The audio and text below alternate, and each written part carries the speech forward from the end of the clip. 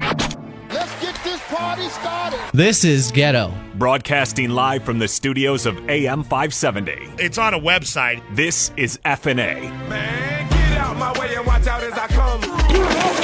I am a god. Now what? Why don't you get out of that jumpsuit and let me smack that fat ass? That's a scary crew. As far as the product goes, Voice of a new generation, man. You guys are the young guys. are really at the top of their games. The two of them had something in common. We bring you radio ecstasy. Oh, it's beautiful. Broadcasting live from the studios of AM 570. FnA. FnA. Let it happen. This is the FnA Podcast. That's right, everybody. A Thursday edition of the FnA Podcast. It is Kevin Figures and Adam Osland with you as always. Thank you for joining us. Girl, you're thicker than a bowl of oatmeal. Yes, she is. I don't know who we're talking about. Throw that ass back that's it. Thursday. That's right. That happened in the courtroom. That's my kind of girl. It was. A lawyer is reading a transcript. Girl, you're thicker than a bowl of oatmeal. And the coldest thing, look up this video. And after she says it, he gives her a little nod like, oh, girl, you know. And he points to her, both hands. That's me. That's my line. That's me. What I'm going to do with this shouldn't be legal. That's Nick Young. That too. Is he still? He got locked up for like running from the cops or something. Did you see that a couple of weeks ago? I saw Gilbert Arenas wanted to challenge him to a three-point shootout or a mid-range shootout. So that was recently, yeah. And brought $10,000 with him, Yeah. but Nick Young didn't show up, maybe because there's a warrant for his arrest out. That or he doesn't want to get shot. I know how Gilbert Arenas gets down. I ain't messing with that. I don't know if I want to do that one. Yeah, speaking of pointing with your fingers, remember him in the huddle back in the day, Yeah. or in the warm-up line. There's a video online of Gilbert Arenas back in the day with the Wizards having a shootout with money on the line, doing some betting with, I think, Deshaun Stevenson. Okay. And it's best out of 100. Who makes the most threes out of 100? He won. I would hope he'd win. Deshaun Stevenson wasn't that great of a three-point shooter. Yeah, well, Gilbert used one hand to win that game. That's kind of G right that's there. Impressive. I mean, Deshaun Big was money on the line. Deshaun was a slasher. I mean, I guess if you want to say Deshaun trumped him, he got a ring, and I don't think Gilbert did. So. Ooh. Get him on that. You got microfracture. Yeah, he did. Almost as good. Unfortunate. Very unfortunate for Gilbert. So I didn't see that. But yeah, Nick Young was pulled over by the cops, and they arrested him because they said he was obstructing or he wasn't cooperating. It wasn't even anything serious. I don't even know what he was pulled over for exactly. Whatever it was, it didn't come off as that serious, but his bail was like $10,000.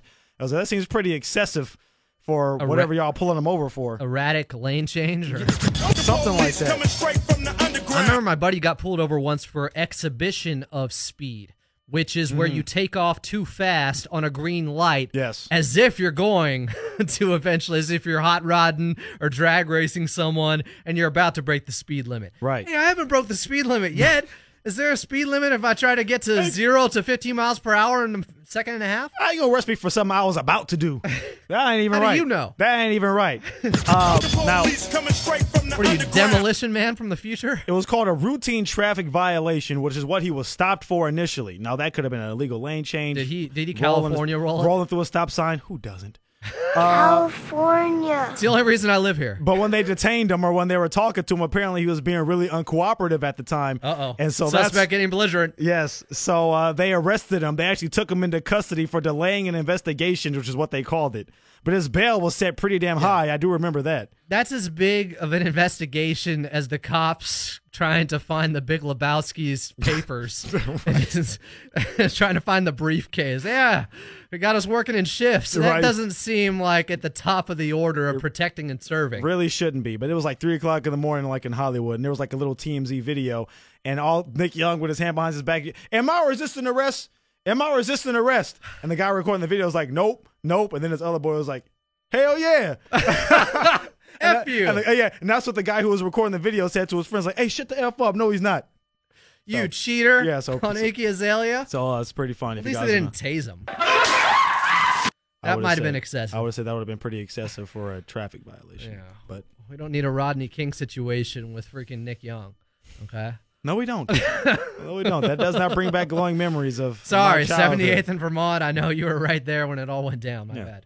Yeah. Greener pastures on today's show. On the back end of the show, we have TK Trinidad. I believe she's joining us in studio, as a matter of fact. So we look forward to that. Oh. TK coming in for some in-person E-News. We used to do that a lot on Saturday nights on the AM 570 takeover of Raw or FnA Podcast takeover of Raw. I forget. Yeah, all of that. It's been so long, all of that. I forget the name for it. Exactly. The FnA takeover, I think it was. FnA. Yeah, but TK Trinidad comes in here, works for TMZ News, and so she's going to give us that entertainment news on a Thursday.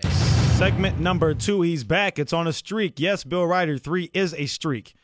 1, I don't know if you can miss me with that one. But 3 is a streak, and Petros Papadakis is going to join us for the 3rd consecutive week here on the FnA Podcast. Talk some of that good college football from this past weekend and preview what's coming up this week. He is staying home, as a matter of fact, at UCLA, going to the Rose Bowl to watch UCLA take on Fresno State. Good. More time with the family, less traveling. I'm sure he loves that. He'll be in a better mood when he comes on with us because of it. Yes. Probably.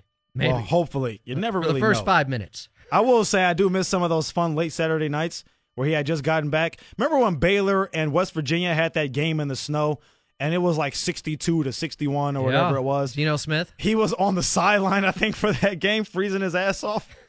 And he has never been more pissed. He still came on the show. Yeah. Very Rick Barry-esque. F this mother effing that. Yeah, I'll come on the show. And he was just on fire the entire time. That's what's great about Petros. He may be upset initially about coming on, but he always shows up, usually. Unless we can't get a hold of him because he maybe had a couple of pops, yeah, that couple happens. of drinks. That happens, Grandpa's too. old cough medicine, and then he passes out. Which is fully understandable. And how can I blame him? I'd be a hypocrite. I think we all would. So I ain't mad at him whatsoever. He who hasn't gotten drunk off his ass and passed out after calling a college football game in the snow, may the first to throw a stone, or or throw a snowball, maybe. Ask Lincoln Kennedy. I'd rather not. Link is a huge man. Didn't he come on with Petros for Money earlier? He did. Week? Came on with PMS last week, as a matter of fact. Speaking of the Raiders, I was made a fool. What was his quote?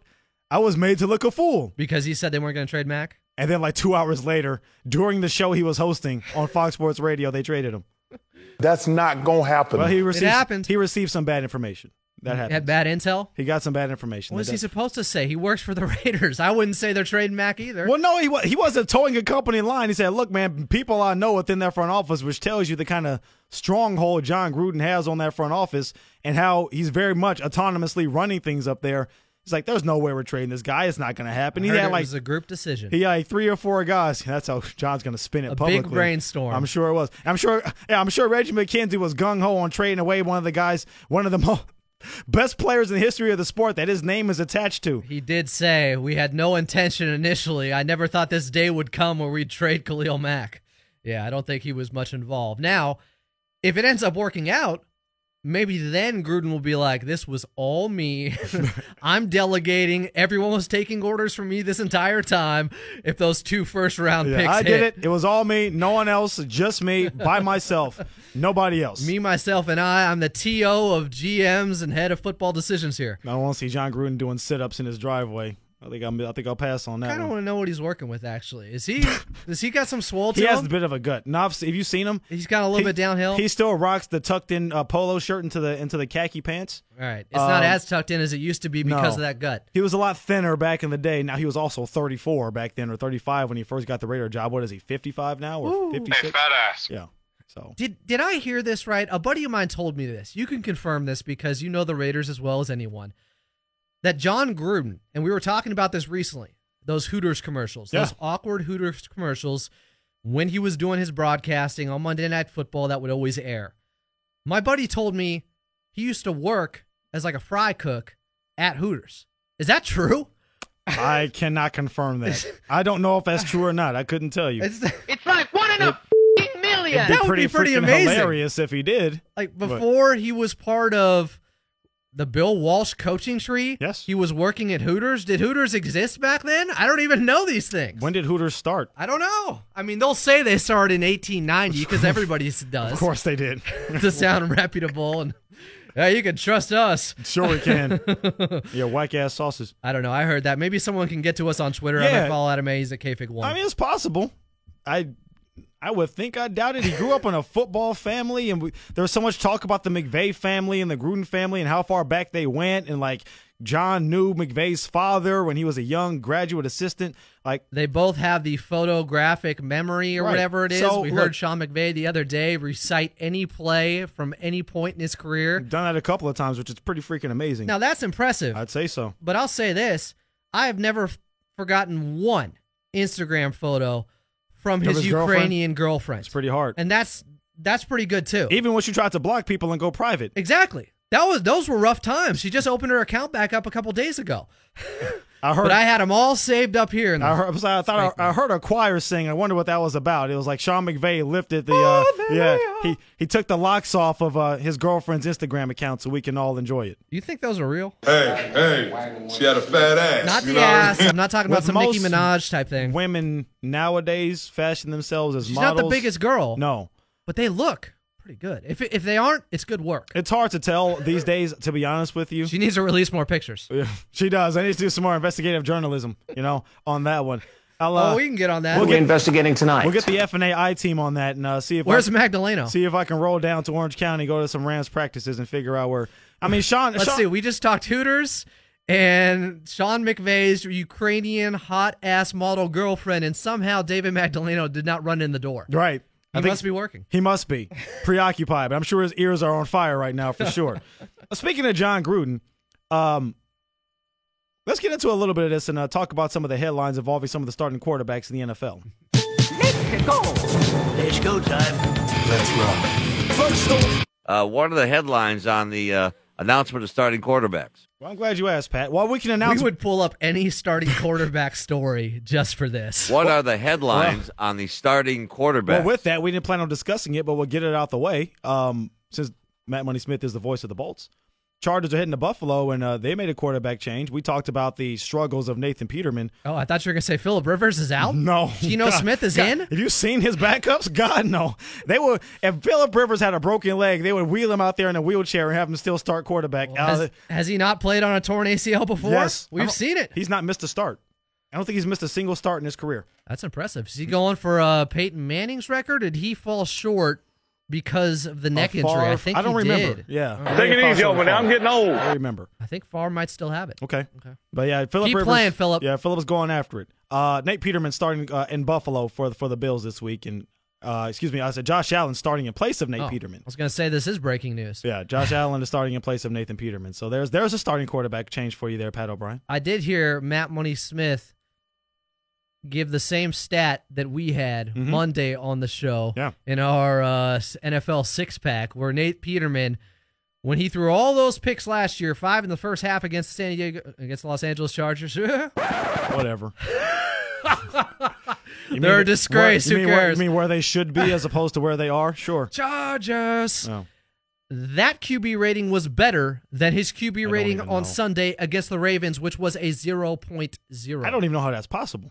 Yeah, it kind of makes me question the QB rating Doesn't system. it? I Now, know this is- 158.3 is a perfect QB rating only because of Madden. Now, that's a QB rating and not the ESPN made-up QBR, is it? Which accounts for more rushing stats, because I saw Tyrod Taylor was like second a couple years ago in that. And I was like, wait a second.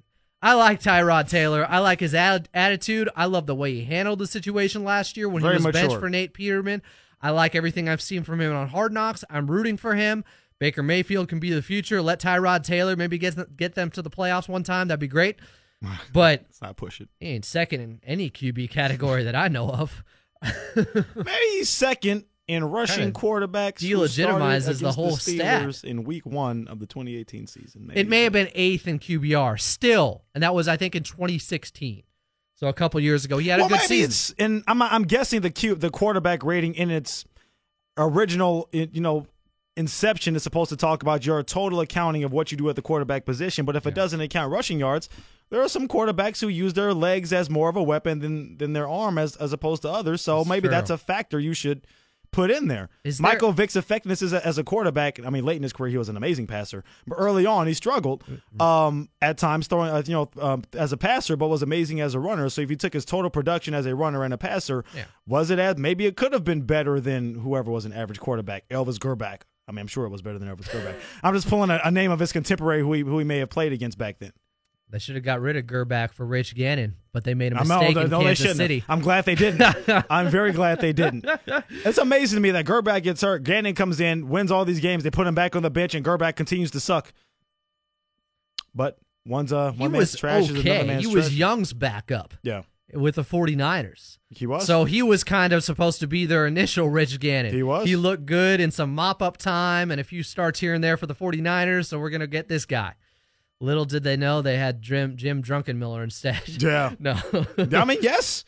Hey, look, he had another chance to get it done in Baltimore. Didn't work. They brought him in after they won in 2000 with Trent Dilfer. They thought he'd add an extra dynamic to their offense. They thought it'd be a major upgrade. Now, their defense wasn't as good, too, so they slipped in that area. But, yeah, I don't think they even made the playoffs that year. The year after they won the Super Bowl? Yeah. I don't remember. I don't think so. 2001? Yeah. Okay. It's hard to tell. But we got off on a tangent. We're talking about John Gruden, the quarterback guru.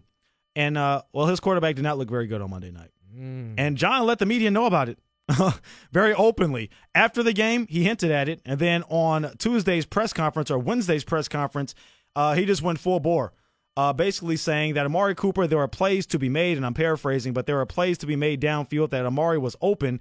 And by we, there's only one quarterback. They didn't put E.J. Manuel. Well, he got cut. He's not even there anymore. They didn't put the backup in the game. So it wasn't Derek McCarron. Carr. We is Derek Carr. Thank you, or his girlfriend.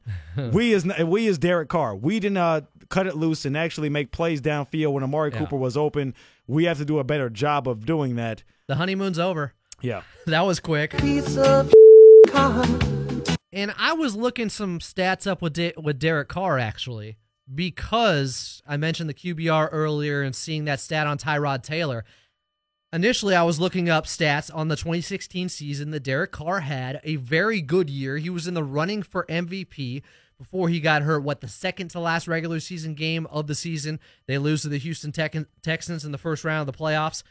But there are some deceiving stats, and the QBR had him ranked as 16th. And I thought, that kind of takes away from the legitimacy of the QBR. I think he was 8th in quarterback rating, something that I put a little bit more stock into. But something that's been brought up for a while that people have taken notice of is that he is not taking as many shots down the field, especially now the last year and a half. The last 2 years, for sure. And it was noticeable in this game where the first stat I heard was only 9 of his 40 attempts were passes towards a receiver. Correct.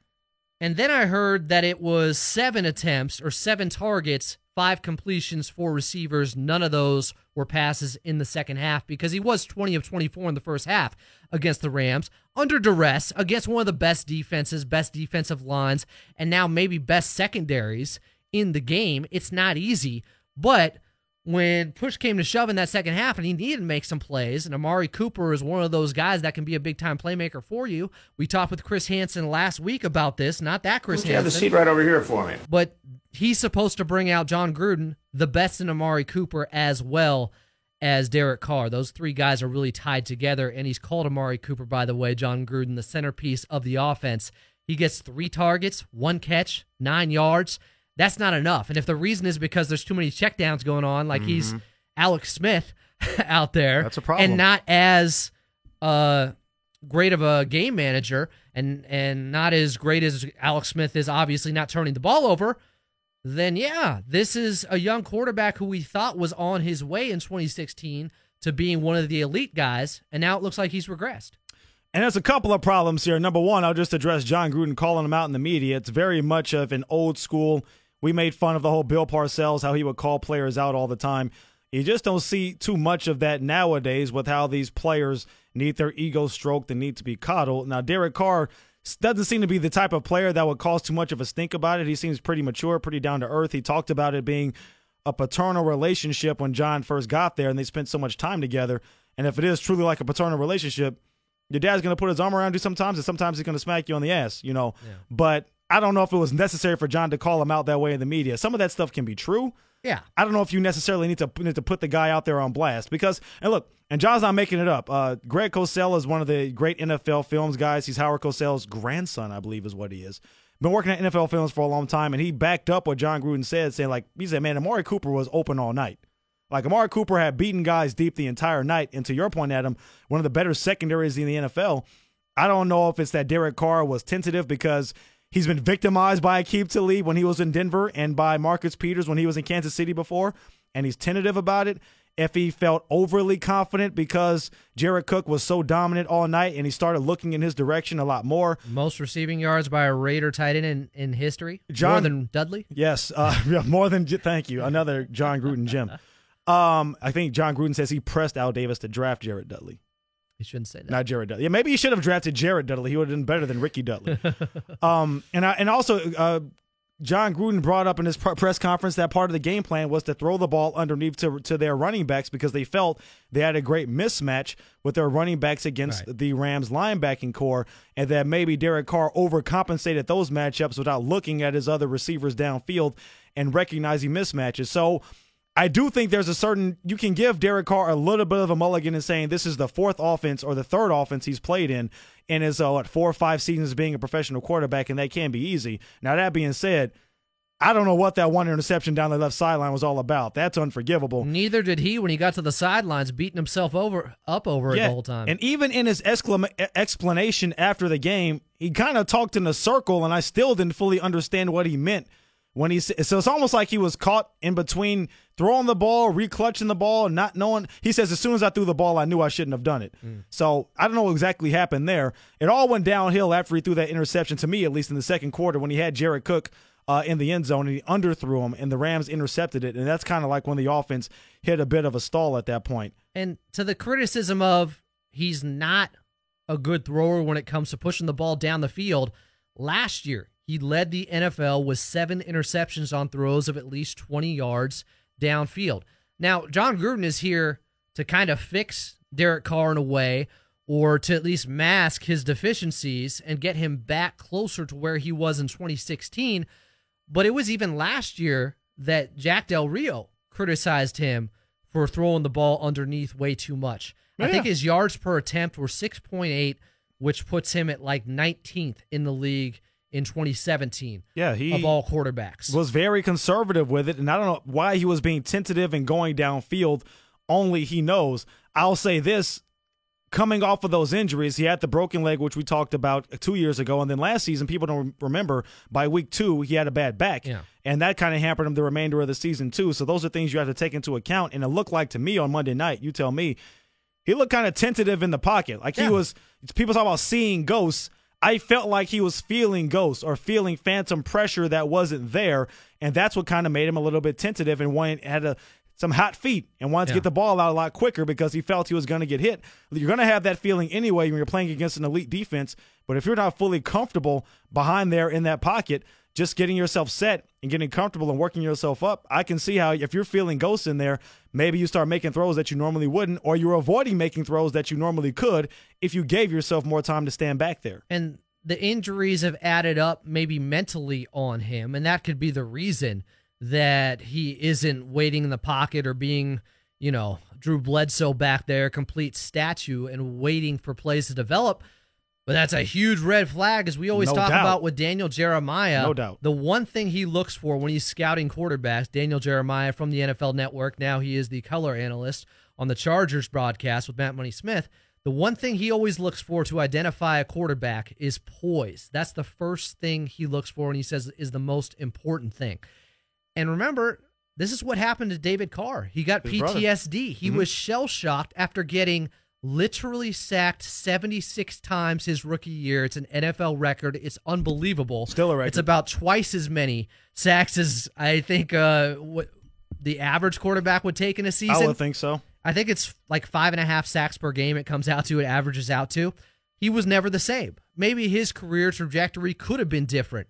He could have been a much better quarterback if it wasn't for them, getting that baptism by fire with an expansion team that didn't have an offensive line, because Tony Baselli, who I think he's the best offensive lineman I've seen in the modern era, he had a shoulder injury that he never came back from when they drafted him in the expansion draft. But if Derek Carr now is having his own cobwebs and getting happy feet like the stupid Penguin movie, then this is something that has to be addressed immediately.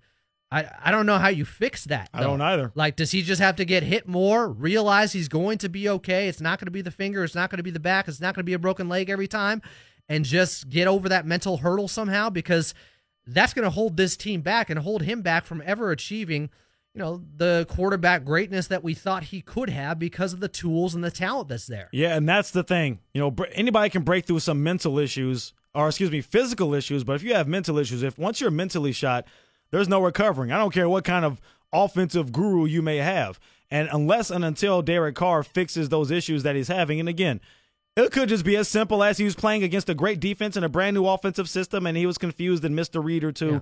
Who knows? He can come out this week and light up Denver. I don't think that's going to happen, but it's possible. Good defense, too. It is. So that doesn't help. Getting started. Von Miller had 3 sacks last week. Against defenses that good. Now, the offensive tackles for the Raiders actually play pretty well. All the PFF They've invested a lot in that offensive line, right? They drafted Colton Miller, which I wasn't a fan of, out of UCLA.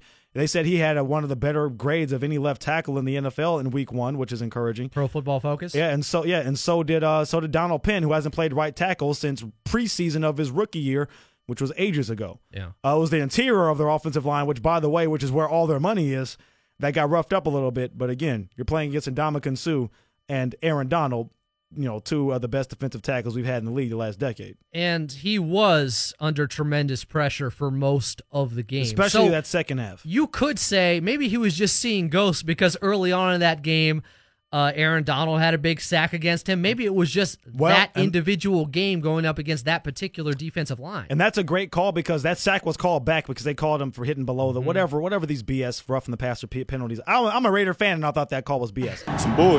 But if you're Derek Carr and you got hit on a similar play like that 2 years ago and broke your leg, I can see how that can probably affect you mentally, or it can get to you. You start feeling things around your feet that aren't there. Now, he says, because he's being questioned about these things, that's how apparent it is. That's how much this narrative is starting to build up with Derek Carr and not getting the ball down the field. He said, quote, after the game, in terms of if he's thinking about those past injuries, if he's skittish in the pocket, he said, honestly, I don't think about it until after I'm laying on the ground and making sure everything's all right. I've been there one too many times. You don't think about it in the game because you're flooded with decisions, coverages, fronts, and pressures. He's saying the right things. He's a smart guy. That's logical. That makes sense. There's no time to think about anything else.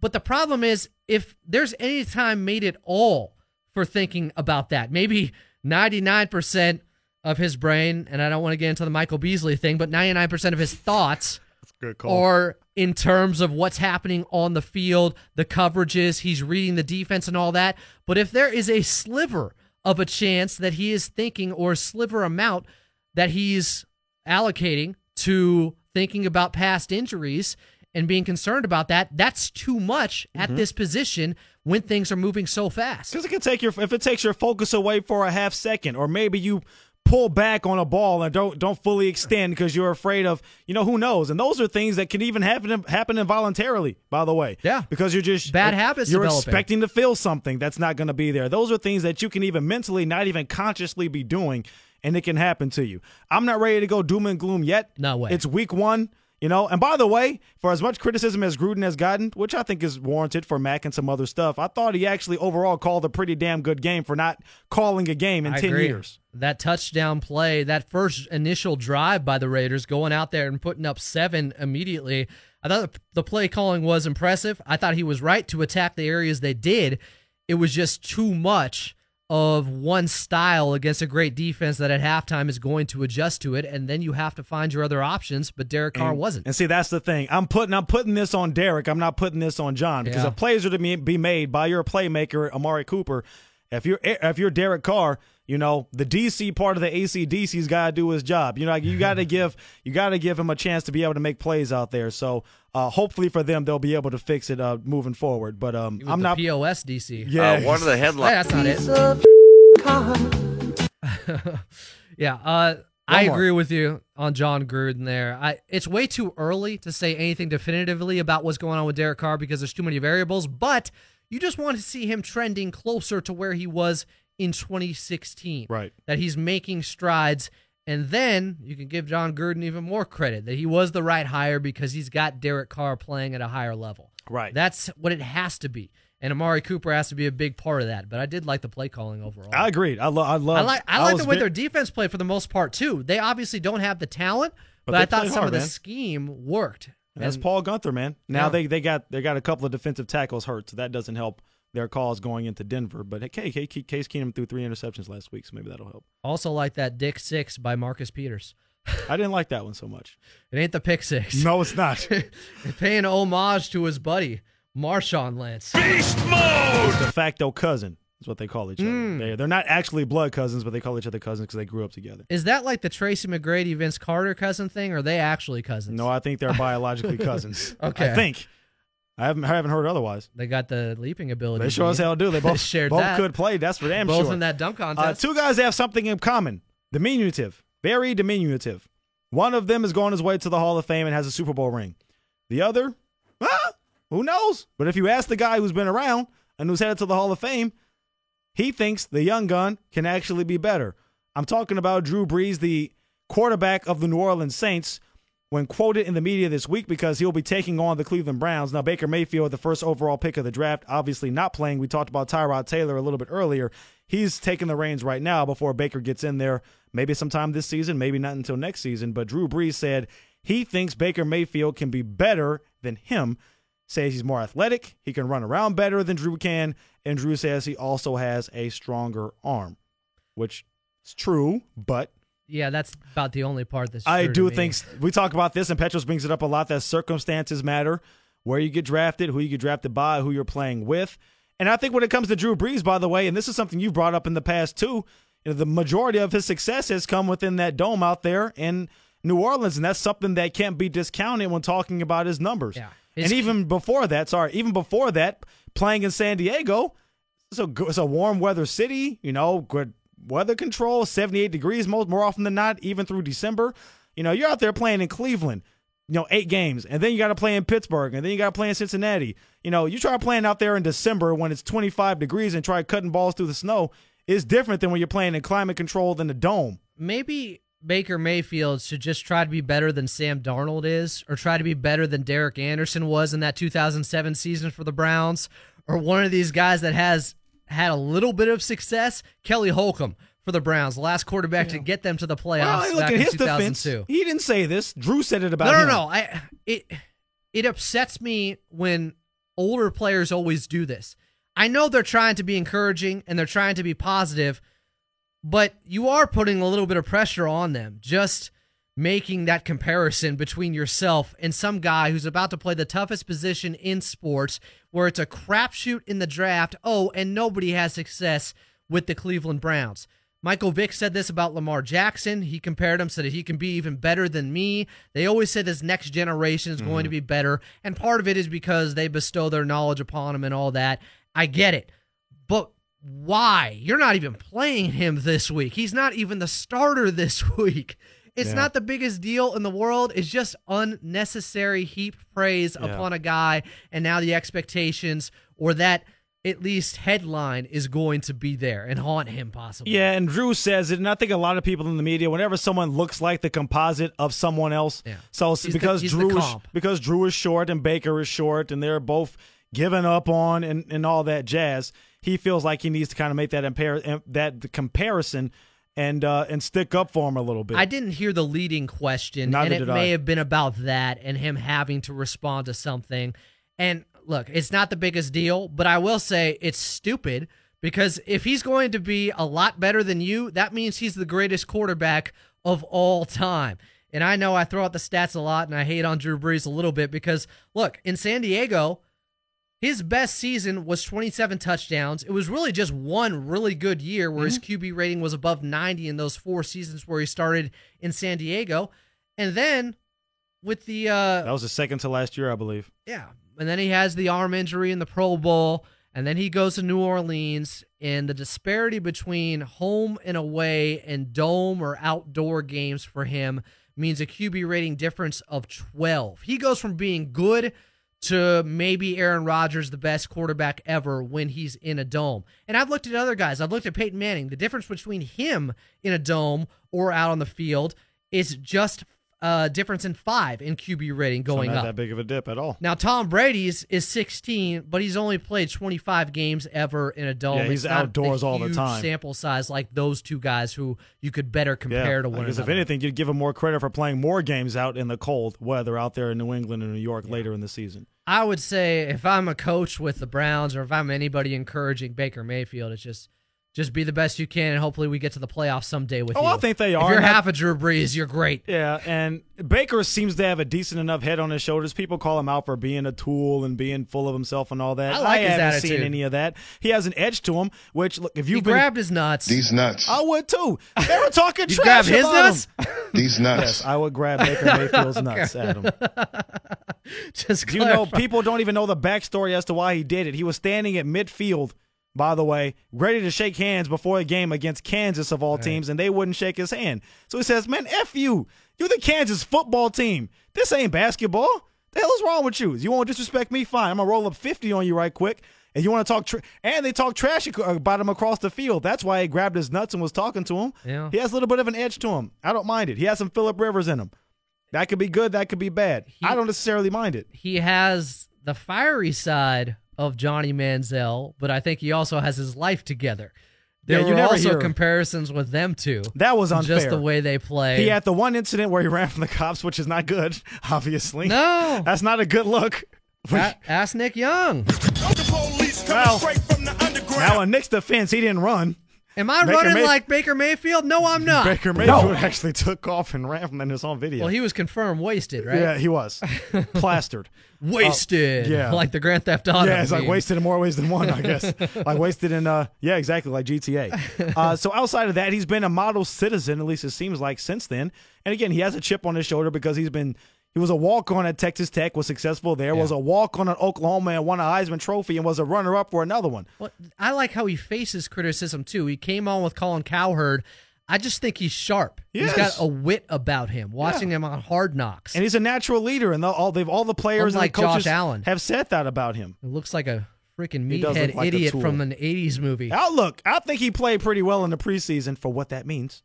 I don't know if it means a whole lot. Baker or Josh? Josh Allen. Okay. Baker, too. But Josh Allen, and the times he had was in the time he started a game in the preseason, well, he had no time to throw. But I thought he did a decent job. This week against the Chargers, yeah, I'm not that encouraged. It's going down. Even without Joey Bosa, I'm not that Game over, man. It's game over. Yeah, another Chargers injury on top of what happened last week within the game and how the way they played. They also have the typical big injury going on. It's not just their tight end anymore. Now Joey Bosa, their best defensive player, is out.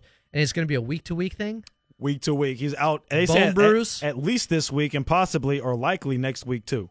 Heel issues? He called me Mr. Glass. Heel He's spurs? had some foot issues Bone the spurs? last couple of years. Had foot issues last year that made him miss a lot of camp. Yeah, that's great for a defensive Oh, yeah, you don't need your foot. A defensive lineman that relies on speed rushing and quickness to get around guys. Don't need your feet at all. Speaking of feet, this guy has two. Well, no, he has one. He has one good He's foot. got a cadaver in one of his feet. He has one good foot. His name is Petros Papadakis. Put your foot in your mouth. That's right, I sure did. Petros Papadakis coming up in the very next segment. Break down some college football for us. Don't go anywhere.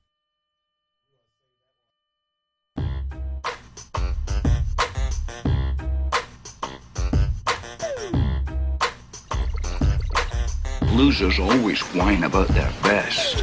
Winners go home and the prom queen. FnA Cotton, FnA. Back in on the FnA Podcast, it is Kevin Figures and Adam Austin with you guys. And Adam, we have a special guest online with us today. Yeah, this next guest is just like the rule of 3 in writing. When his character comes on for the 3rd straight week on the FnA Podcast, he just becomes more humorous, satisfying, and effective with his football analysis. It's the old P, Petros Papadakis, joining us after an abbreviated Petros and Money show today. So we thought we'd spread gun blast him like Contra all over our show today. P, thanks for making it 3 weeks in a row on the FnA Podcast. Have I made it 3 weeks in a row? I was kind of out of it last week, but I did make it on, right? Yeah, you're here. You were phenomenal on little sleep or no sleep at all, whatever it was. All right. That wasn't a dream, man. Well, I'm happy then. Oh, trust me, as were we. That was no fever dream. Pete, let's start with this. Did you see Sam Darnold on Monday night? Because I saw you tweeting about him. Did he look as good as you would expect? Well, my phone blew up when he threw the pick, and, you know, a lot of people who want to watch somebody fail, and God knows I'm like that, but a lot of people texted me, you know, fight on, nice start, Schadenfreude, what a bust, all that stuff. So then I was compelled to turn it on because I know that Darnold is a talented player, and I know that he's really good, and I just love to watch him play quarterback. I love to watch him feel it. To me, he's a lot more special than anybody I've ever covered closely, other than a guy like Andrew Luck.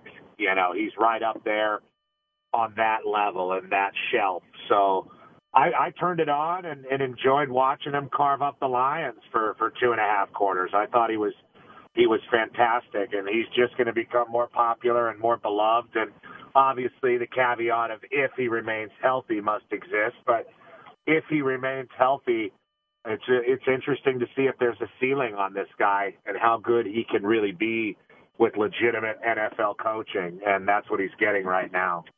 What about his replacement over at USC? Just your thoughts, number one, on the decision to leave JT Daniels in the game after he suffered that hand injury. He admitted the injury forced him to have to alter the way he threw the ball, and he threw a couple of picks after that. Should they have stuck with Matt Fink at that point, or should they have put Daniels back in the game? Well, if he's your starter and he's okay to play, then you put him back in the game. Obviously, to be playing, otherwise he wouldn't be the starter, which is why I thought T. Martin's comments after the game were so strange and weird about this kid should be in high school and you shouldn't be playing against Stanford. You should be playing in high school. And what if he wasn't held back purposely? Well, he did eighth grade twice, and he started 40 varsity high school games.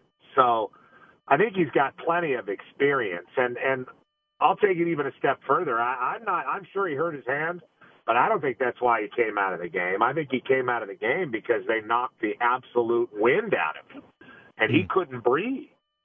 So he got collected and went back in the game. He's a tough kid. And he's playing hard, and he's competing. I'm just not sure they put him in that great of a position. But at the same time, Clay Helton puts Sam Darnold in that position all the time, and I think people are going to start appreciating the pressure that Sam Darnold had on him within this offense the more they watch JT Daniels try to figure it out in this offense. Are they doing JT Daniels any favors by making those excuses for him with T. Martin and saying he shouldn't even be here? Is that going to work against his mentality out there on the field? I don't know if it's going to really affect him. I just don't think T. Martin should be allowed to talk to the media because every time he does, he doesn't say something that you'd be super proud of. But that being said, I don't even know who's calling the plays at USC. I don't know if it's Clay Helton. I don't know if it's that 29-year-old guy from UAB in Western Kentucky, Brian Ellis. I mean, that's the guy who's talking to Darnold every time he walks off the field. It ain't Lincoln Riley. It's this 29-year-old guy, Brian Ellis, and then T. Martin's up in the booth. So I don't know who's calling their plays or what the deal is, but there certainly was a lack of creativity in the play calling. I think most everybody would agree at Stanford, and Stanford is a very good-looking defensive football team. So you would imagine that they would have a great plan with 4 linebackers, and they did, looping all over the place to make this quarterback's life hell. And they wrote a blueprint early in the season for the rest of USC's opponents to follow. Petros Papadakis joining us on the FnA podcast. Said Ware had an interesting quote to the media earlier this week when asked about the leaning on the running game. I'm paraphrasing, but he essentially said he wishes USC showed more of a commitment to the run game, but he knows the staff loves JT Daniels, so it's up to the rest of the players to make sure he's kept safe. Do you believe the staff is prioritizing the success of JT Daniels and showing off his skills over what may be best for the team to be able to win games, which may be to run the ball and minimize JT passing the ball? Well, USC is going to be a place that wants to have an elite quarterback, promote an elite quarterback, create a star. I mean, they made JT Daniels available to the broadcast crew for his first road conference game. He met with Brady Quinn and Joe Davis. That is not something you do with a kid who's supposed to be playing in high school. Do you know what I mean? Right. But you heard me on the show talk about this, Kevin, I think. I don't think USC, even if they wanted to run the ball, could run the ball. They don't have those players. They don't recruit the position of offensive line like that. They don't have guys that go forward in a nasty kind of way. They don't have a physical mentality. More than one head coach has told me that they were shocked at USC's offense's lack of aggression. The defense, I thought, played pretty hard and pretty purposefully up on the farm. But offensively, obviously, you didn't see that same kind of effort. It's not like the guys weren't playing hard. It's just that they weren't put in a great position to have success. And they're not going to be a great running football team. They're never going to physically dominate anybody. If you're looking for USC to line up and knock Alabama off the ball or Ohio State off the ball or even Washington off the ball, it's not going to happen. They're going to have to win in another way. And for a lot of USC people, that's a hard reality to swallow. And I'll tell you what, it hurts to say just out of my mouth. And you guys know how much I care. Not much. Oh, we almost had the button over here, but the IR isn't plugged in. It's Petros Papadakis joining us here on the FnA Podcast. P, so Texas is also 1-1. Are these teams evenly matched enough right now to have one more great game between Texas and USC this weekend? Oh, I think you'll have a great football game. You know, I think the game I got, UCLA Fresno State, is going to be a good team because the teams are kind of evenly matched and, you know, still trying to figure out what their identity is after a tough loss. And I think that Texas has got an advantage in that they have a more experienced quarterback in Ellinger who's going to play, and he's a tough, angry guy. And USC is going on the road in a place that's going to be a lot louder than the Farm, obviously. And they're going there with a freshman quarterback. And this guy, Todd Orlando, who's the defensive coordinator for the Longhorns and a pretty darn good one, knows exactly what to do with a quarterback like this and with very fast blitzing linebackers. So do you believe in Clay Helton or Brian Ellis or T. Martin's ability to neutralize that with a screen game or a run game or a delayed draw kind of thing, or move the quarterback out of the pocket, use the tight end, be a little bit more creative? If you trust him, then you feel a little bit better going into it. I don't feel that great going into it if I'm USC. Texas has great athletes. They're going to be a lot more excited in this football game. They kind of sleptwalked into that Tulsa game, and you know that they lost to Maryland the second year in a row. But I believe in Tom Herman. I think he's a good coach, and I think it'll be a very interesting football game. I think it'll be evenly matched, but I look for Texas's defense to make it really hard on the freshmen again. At the Old P is where you can find him on Twitter, now verified, and Fox Sports 1 is where you can find him this weekend. As a matter of fact, too, as he just mentioned, he'll be on the call for that UCLA-Fresno State game, 7:30 kickoff on FS1. Talking about that game, specifically the quarterback position, because Chip Kelly is yet to fully commit to any quarterback on that roster. Now, I'm an amateur. I'm a dumbass. You're an actual analyst, P, so you tell me. I think all things considered, Dorian Thompson-Robinson didn't look that horrible considering he was in a hostile environment out there in Oklahoma, but Chip has yet to give the keys to the car to the freshman and let him take it, still letting Modster and possibly Spate compete for the starting job. Is it smart to not commit to a quarterback yet at this point, a couple of games into the season? You know, I don't think it's that important for his particular program. You know, what they do need to do is start identifying playmakers, you know, whether that it's the quarterback position or Theo Howard or Where's Coda. Theo? Theo's done some things. I mean, they voted him captain, for God's sake. But they need to identify some playmakers. I don't think it's the end of the world that it's not DTR right now, because I think we're all kind of under the same assumption that unless he's a bust, at a certain point, it's got to be Dorian Thompson-Robinson as the starter. But I don't think Chip has a problem with letting everybody play to a certain point in the season. Now, they are an improving football team. I think you're right, Kevin. I think they got better at Oklahoma. I think they represented themselves as a group of young guys much better at Norman in very extreme. I mean, those do not get more extreme as far as circumstances in the college football world go. And granted, they didn't go out there and compete for the victory, but they did go out there and improve as a football team. Fresno State is established. They have a veteran quarterback in Marcus McMarion, who used to play at Oregon State. Jeff Tedford, like he's done for so many other guys, turned his fate around as a quarterback coach.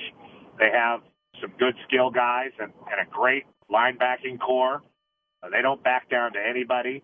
They just played a really rough physical game that they lost on almost the last play of the game, kind of a heartbreaking loss for Fresno State.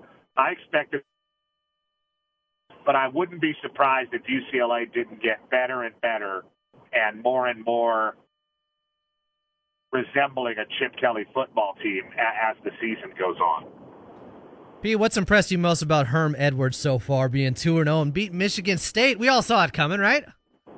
Well, I mean, if you really researched that game, which I didn't, but if you did research the game, you would have known that before that game, Big Ten teams are 0-9 in Tempe in the month of September, and now they're 0-10. Yeah, but Iowa got screwed. I remember that.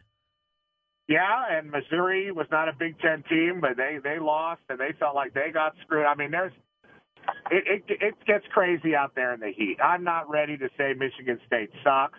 I'm not ready to say Arizona State is great. I'm just ready to say you beat San Antonio and you beat a team that wilted in the heat.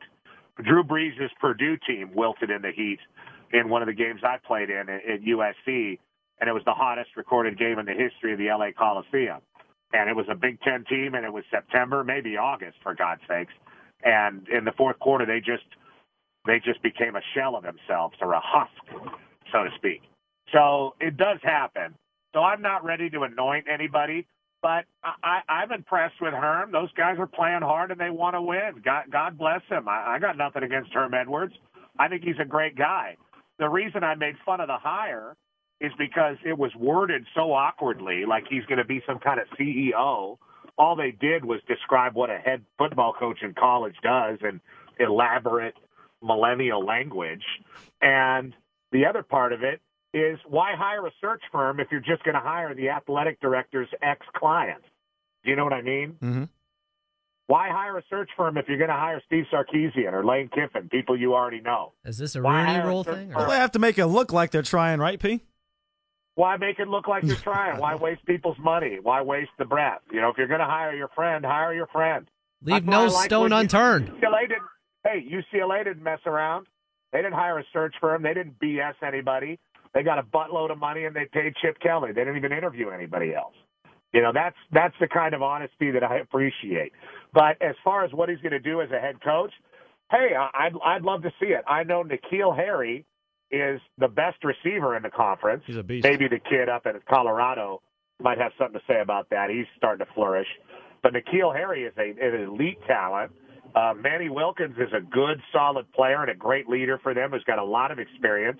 He started a lot of Pac-12 games. I don't think Arizona State's going to be that bad. You know, I guess I never really thought they would be great, but I never thought that they would, you know, be a one-win team either. It was just an interesting hire. That's all. What about across town? You aren't ready to anoint ASU. Are you ready to bury Arizona after they've gotten out to an 0-2 start and, man, got their asses handed to them by Kevin Sumlin's former team last week in Houston? Yeah, that was a couple coaches ago, Houston, right? It was. Applewhite, Yeah. kinds of weirdos. But they have trouble in Arizona because I don't think Khalil Tate wants to run anymore. I think they're having a gigantic identity crisis and a giant hype crisis. And I think that it was a symptom of something wrong.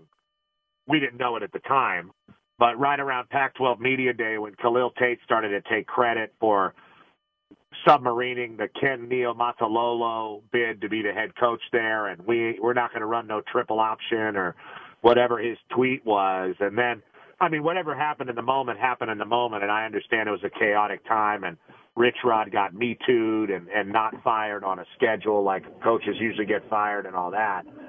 So I understand it was a chaotic time. What I didn't like was him revisiting the story in August and taking credit for blocking a fine coach and Ken Niumatalolo from becoming the head guy at the U of A. That was a symptom, I think, of some problems within the Arizona program. And I've heard some murmurs about what Khalil Tate is dictating to the Mazzonis, who are the play callers, Noel and his son, and what they're dictating to him. And let's just put it like this. Most of the stuff I hear out of Tucson right now is bad. Kevin Sutherland's been a head coach for a long time. He knows how to get it together. He knows how to rally people and turn around the narrative. And I hope it happens sooner than later, because the first two games could not have been uglier, not just for Khalil Tate, but just the offense in general. P, I know they haven't been tested yet, but in the Pac-12 North, I like how the Ducks look. Could they be flying under the radar a little bit? Because they do get Washington and Stanford at home this year. Yeah, but those are both tremendously physical football teams that are going to be very difficult to defend for Oregon. But you're right. You know, they have a very good quarterback in Herbert that a lot of people really like at the next level. People are starting to say that about Steven Montez, the quarterback in Colorado. So you're starting to get some murmurs about some teams that we really weren't talking about, but everybody knew Herbert was good. Everybody was happy that Cristobal got the job. The thing that you find out down the stretch of the season when it gets to the conference games about a team like Oregon is, do they have the depth to win multiple conference games week in and week out? And that remains to be seen. You know, I've never seen Oregon be great unless they're running a very distinct system, whether that's Bellotti running it or even Rich Brooks running it, or obviously the modern era, the Chip Kelly machine that we all were so impressed by 10 years ago. I don't know if that's what Cristobal had. If you're just depending on sheer talent to win games in Oregon, you're not going to compete for the championship, because you're not going to be more talented than Washington and probably not more talented than Stanford. But if you have a system that works and you know how to make it work for your players' particular skills, and that's really what Bellotti did very well, and Chip in a different way, then you can really make some noise, like we saw with the Joey Harrington, Ruben Drones type of teams. They can do some very interesting things up there, but I haven't seen them enough to tell you I'm a believer right now. Since you mentioned Washington, they have a big game against Utah coming up as well. And despite what the final score might say, they probably struggle with North Dakota more than they should have. And even Utah needed a defensive score in the fourth quarter to pull away from NIU, so neither team looked that impressive. But I guess how good of a chance does Utah have of knocking off UW in Salt Lake? Well, I mean, they should have won the game last year in Seattle. And it was a late drive, actually the best late drive of Jake Browning's career. The only time I can remember him leading the team down the field to victory on a couple really impressive throws. That was last year. The year before was the punt return and the clipping, and Washington was on their way to the playoff. And that was a hotly contested game the year before. Utah's got every chance. Utah's got a great back in Zach Moss. Their quarterback, Huntley, is a little injury prone, a little skinny for my taste, but he is a dual threat guy. They have that little guy back from his mission, Britton Covey, that little slot guy. And he adds a different dimension to an offense that has often been criticized for being one-dimensional. But Washington is really solid defensively. And Utah is too. They're built very well, kind of similarly in that way. But Washington has extra special talent in the secondary, up front, and I love the back. You know, Jake Browning is really their biggest question mark here. And if it comes down to him having to make a play to win the game, or Huntley, the kid from Miami, it's going to be an adventure. Yeah, but I think it'll be a really good – both these teams really like to play toe-to-toe, and they really are the best we have to offer, along with Stanford, for teams that carry the flag of physical, old-school football on the West Coast. You know, teams that would not be afraid to line up against the Alabamas of the world and hit them in the mouth. And it's hard to say, but that's not USC anymore. You know, USC under Pete Carroll could play physically with anybody in the country. Ohio State, Oklahoma, we saw it all. But the only physical teams we have on the West Coast now are Utah, Stanford, and Washington. I'll step out of the Pac-12 for a minute and ask you this one, P. What do you think is the more unbelievable stat? The fact that Alabama's won 5 of the last 10 national championships, or that up until this past weekend, Kansas had not won a road game in 9 years? Well, since I am pretty familiar with both, I think they're both very believable. 9 years for a major conference? I mean, my God. Yeah, well, they're really bad. But as good as their basketball program is, that's how bad their football program is, if that makes any sense. Yes, absolutely. I've been there, and I like Kansas, and I wish them success. I really do. And they beat Texas. They beat Charlie Strong. That's right. A couple years ago. They've done some things now, but usually very few and far between are those things done.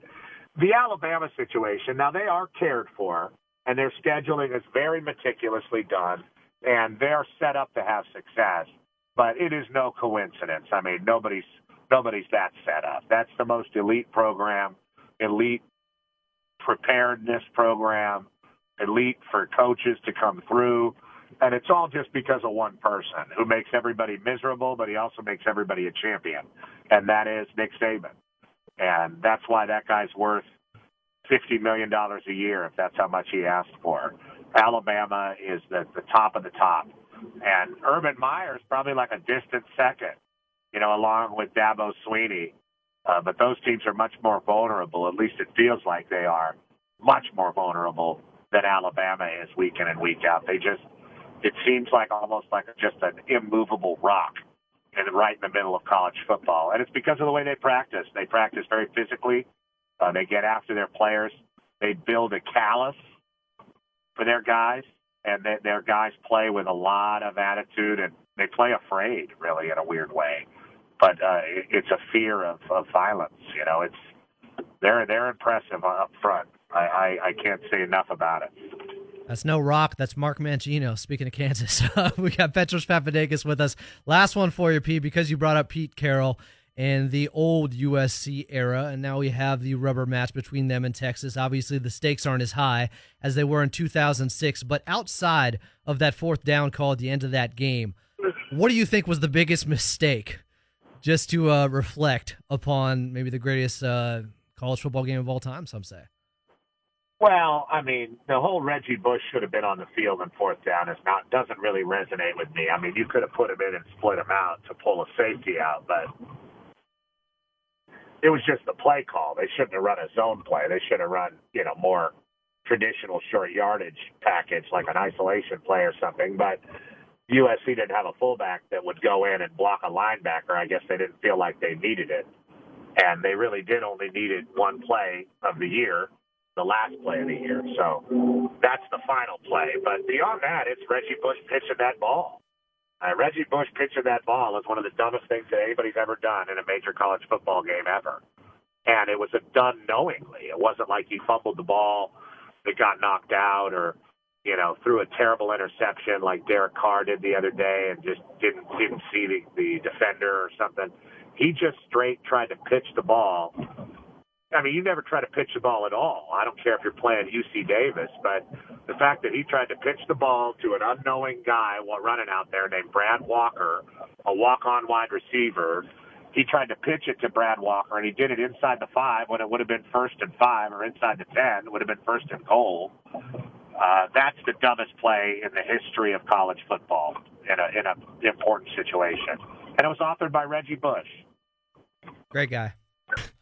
Well, one of the smartest plays we ever make is when we bring Petros Papadakis on the FnA Podcast. We can say that for sure. You can find him on Twitter at the OP, of course, co-host of the Petros and Money Show, 2 to 7 p.m. on AM 570 LA Sports. And then, of course, Fox Sports 1 this weekend, Fresno State taking on UCLA at the Rose Bowl, 7:30 kickoff. P, as always, very generous with your time. We appreciate it, brother. Oh, my pleasure. You guys have a good one. All right. There he goes, Petros Papadakis. Again, yes, check him out on FS1. 7:30 kickoff for that game at UCLA at the Rose Bowl. It's Fresno State coming in, the Bulldogs, so don't look too bad. So what's the over-under on audience as far as attendance at the UCLA game? What is it? The Rose Bowl seats like what, 88,000 people? 35? Never tell me the odds. I'm going to set the over-under at 20,000. Okay. That go a little too high there? No. I know they're not known for drawing the largest crowd, especially against the Fresno State squad. They're not even going to outfill the StubHub Center. So I probably shouldn't say this, but screw it. So we were giving away UCLA tickets. I like where this is going already. On Rogan and Rodney earlier today, and so he's like, "Hey, okay, caller number 8, whatever." Guy calls in, Steve in Monrovia. I don't know, whatever his name is. Hey, Steve, thanks for coming on. So, oh, thanks, guys. I'm so excited. He's like, yeah, you want tickets to yada, yada, yada, et cetera, UCLA. Oh, damn it. He was like, thanks, man. I've never been to a USC game at the Coliseum. And he was like, no, it's for UCLA. And he said, oh really? Just like that. You got raked by the callers. It was one of the most hilarious and most sad things I've ever heard in my life. I mean, you would have thought it's like somebody You're flying me out to Texas for the USC game? Somebody handed him a new puppy, and then as soon as he got it in his hand, they whacked it with a baseball bat and killed it in front of him. Left it on top of the car. That's exactly what happened to this guy when we told him he wasn't getting USC tickets. He was getting UCLA football tickets. Oh. I felt for the guy, but one of the funniest moments I've witnessed in the last month at least. Come on. You can be there for the start of the Chip Kelly era, and I do think it's going to be great for UCLA. Yeah, it's going to take time. Pete Carroll didn't get off to the greatest start at USC either. I think it was 6-6 or something like that. Yeah. It's going to take because the team is so young. It's not even about Chip Kelly installing the system or anything like that. They just have so many young guys right now at key positions. He's experimenting with a bunch of guys who he doesn't know what he has yet. And so I think he knows being at UCLA with the contract that he has, he has time to kind of figure this thing out. He has at least a red shirt, if I can use a college football term, a red shirt season to figure out what he has and what he's working with. Then maybe by the end of the season, hey, maybe you end up losing by 3 to USC or something. You're taking minor victories along the way. And if the team improves as you get down the stretch of the season, which is what happened, by the way, with Pete Carroll at USC, I think that's all you can ask for in year one. And then you go with DTR in year 2 as a starting quarterback, and you can build from there. I like what you said with Petros, and he echoed the same sentiment that they improved from week 1 to week 2. Even though you might not see that in the score, They were in Oklahoma. If you watched that game, I'm not going to say it was much closer than the score indicated, but in that environment, they played better. In fact, if you flip that schedule around, I think, if they had played Oklahoma week 1 and Cincinnati at home in week 2, they probably win that game against Cincinnati. I think the schedule was set up for them to fail early on. That was a game that got away from them. They shouldn't have lost and wouldn't have if they had played it later in the season. Yeah, some questionable coaching cost them too in that game. What happened on that 4th down? Did we get clarification on if that was... I don't know if anyone asked Chip about that. I didn't see any post-game quotes, but it was puzzling to me that your defense is playing that well and you don't just punt the ball away and let them, get yourself better field position. If Scott Wolf was covering UCLA, he would have asked. He would have been all over their ass. Ooh, the Wolf. Oh, yeah. He had like his 5 keys on Inside SoCal USC, I think is still where he is on Twitter. He basically just chewed out USC for some of the questionable calls and things they did at Stanford. Yeah. 5 keys to winning against Texas this weekend. Don't be a dumbass. That seemed like it was one of them. I'm a dumbass. It wasn't, but that's essentially what he put. Coach better, tackle better, do better play calling, stop being a dumbass. And Scott Wolf is a friend of our show. He comes on routinely. He does. At least once during the college football season. So we'll have him on again. We'll get him on again if you see it. And we usually get him to say something snarky about Petros. Right, because they have that back and forth. They have that relationship. As he should. They can say mean things to each other and get away with it somehow. BFFs? No. But best fiends, maybe. All right, coming up next, somebody who we appreciate most dearly. It's our friend TK Trinidad in studio. What? In studio? Yes. She's going to be in here on the microphone that VTB used because he came back into work today. Thank goodness. We should also always celebrate that. It was good to see Vic. Did my heart good. Mm-hmm. And then it was kind of weird when we were talking and we were walking into the bathroom and we were talking about the X-Files. And he's like, AA, give me a moment. He's like going in there to drop a deuce. I got to leave. We're not going to keep the conversation going beyond the bathroom stall while I'm washing my hands or something. I've seen it happen. I'm not interested in doing that. I've seen it happen. I can't do that. So is it more? Because there's some guys who are weirded out talking to another dude while they're both at the urinal. Now, it doesn't bother me one way or the other. I could care less. If you're not into it, whatever. If you want to have a conversation, I've done it. I don't usually start it, but I will converse if somebody else gets it going. I would say I'm the same way, but there are times as long as his pee doesn't sound louder than mine. There may have been times where I've started. I don't know. I've never had an issue with that, but everyone's different. So if a guy is going into the crapper while you're out there, or maybe you guys are both going into the crapper at the same time, That's different. You will not. So you will have a conversation if you guys are both dropping one, but if you're going number 1 and he's going number 2, you guys will not converse. No, because my number one is going to go by much quicker, obviously, and I don't want to stay there for his stench and hear any grunts in the bathroom either. Don't nobody go in the bathroom for about 45 minutes. You don't have to stay. You can just say, like, all right, man, I'll check out. We'll continue this on the other side. Well, then how much of a conversation was it? Oh, it could be a short conversation. That's basically what I told Vic. I'll check you later. I mean, if it's Tom Arnold and Austin Powers, like when they're having that conversation, who does number 2 work for? That's different. If you're both in the crapper, then yes. Or if you're Peter Griffin and Michael Mann, you guys can actually just have like a giant fart off while you're inside the bathroom and actually make beautiful music together. True story. Look it up on YouTube. It's hilarious. Yes, as Adam mentioned, we have entertainment news coming up in the next TK segment. just walked out. Well, TK Trinity, yeah, she's not coming now. No, she'll be here. Don't go anywhere.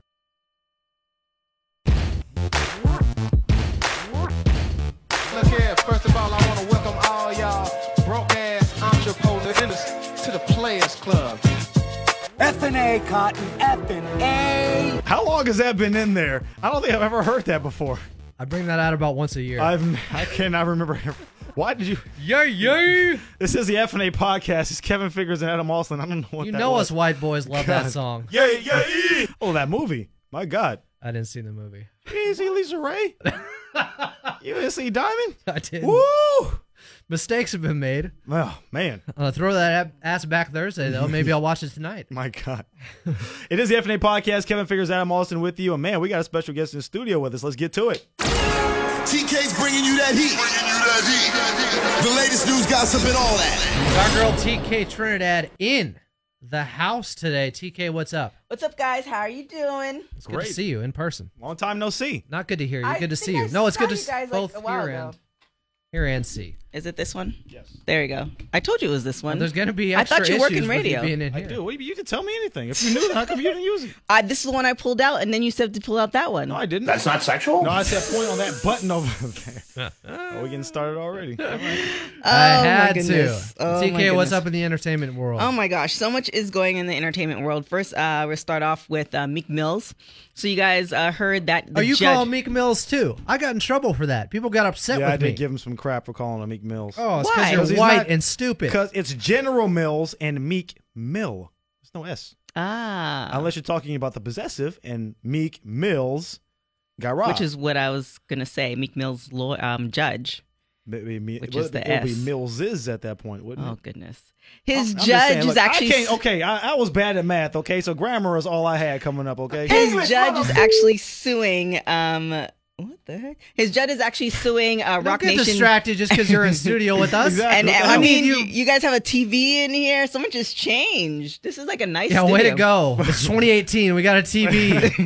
And a camera back there. That's pretty fancy. Some of us drive cars to work. It's crazy. There you go. Not me. So, really? Yes, I do. I'm just joking. Oh, okay. I thought you had like a girl drop it off. Hoverboard. Anyways, Man, I so wish. Meek Mill's One day, TK, one day. judge is suing Rock Nation and Amazon. What happened was the judge's lawyer, he was in an interview, and then they asked, off the record, and they turned the camera to the wall, but the mic was still hot. Tim Case? So on the mic, he pretty much said that the judge made a huge effing mistake, and he should have let Meek go free, et cetera, et cetera. They actually inserted that in the documentary. Oh. So now it's not necessarily the judge per se, but it's the lawyer, but the lawyer is trying to get the judge out of the hot water because he's representing her.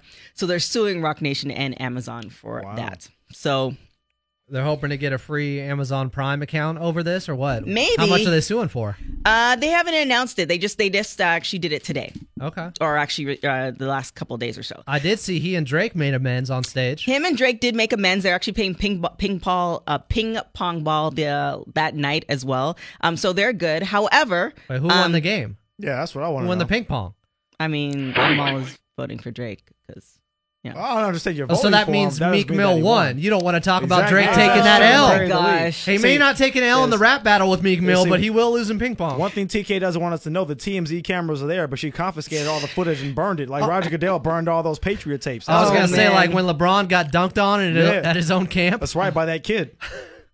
So another person who took an L. Oh, we're not here to talk about that. We're not even talking about that. Another person who took an L was, I guess you could say, Cardi B. So what happened was, there's that connection between Meek Mills and Drake. Nicki Minaj is that connection, as well as kind of Cardi B in a sense. They're still rocking with her.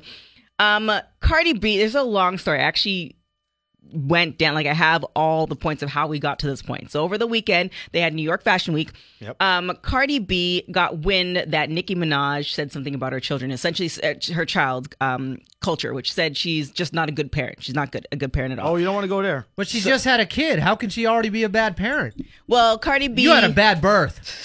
So Cardi B took issue with that, and at the Harper Bazaar after party during New York Fashion Week, she lunged at Nicki Minaj. The only problem is that Nicki had a ridiculous amount of bodyguards around her, so Cardi B didn't get anywhere near her. So once Cardi B was like on the verge of being kicked out, or she was going to be kicked out, she took her shoe and threw it at Nicki Minaj, which didn't hit her whatsoever. Oh, now the big lump. She deked her like President Bush? No, I don't Just even think. duck right under it? I don't even think the shoe even like, because her bodyguards are massive. I couldn't tell. The video was too dark for me to see much. So. Exactly. So the lump that you saw in Cardi B's face is essentially from the bodyguards who was essentially trying to push Cardi B away from Nicki Minaj. They were like the shield in Wakanda. Essentially, the shields went up at the end. Good on Nicki for having those bodyguards. Like, I don't know why she would need so many bodyguards. That's what I'm saying. Like at an event like that.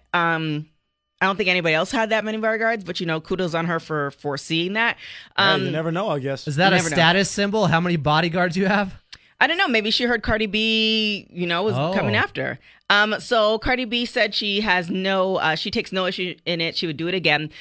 Nicki Minaj went on her radio show, which is actually episode 8 of it, Queen Radio. She talked about the whole event. She's like, that's not in her character to talk about kids. Cardi B needs to stop listening to people. She should essentially concentrate on raising her children instead of watching what she's doing. So Nicki never actually made these comments. It was second-hand information that Cardi got that someone said Nicki said this about you. Correct. Okay. Only Tupac was hard enough to talk about people's kids and sickle cell and all that. Right.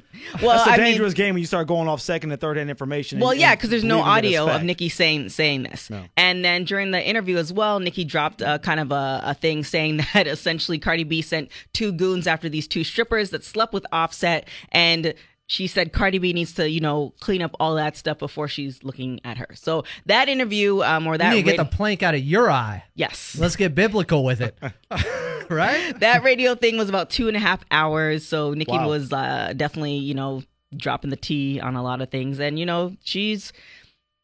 she's moving on. Essentially, she said how it really originally started is in 2017. There was somebody pretty much said Cardi B's lyrics were terrible. Nicki Minaj apparently liked it, but there's no proof of that. Did she unlike it? She might have unliked it, but there's no proof that she liked it either. Oh. So Nicki's fans are saying that never happened. Burner account. Get the forensics team on that one. Dig that up. So actually, we know some people at Twitter that could help with something like this. Right. I know the people at Twitter security. I know you. Well, we know Pat O'Brien.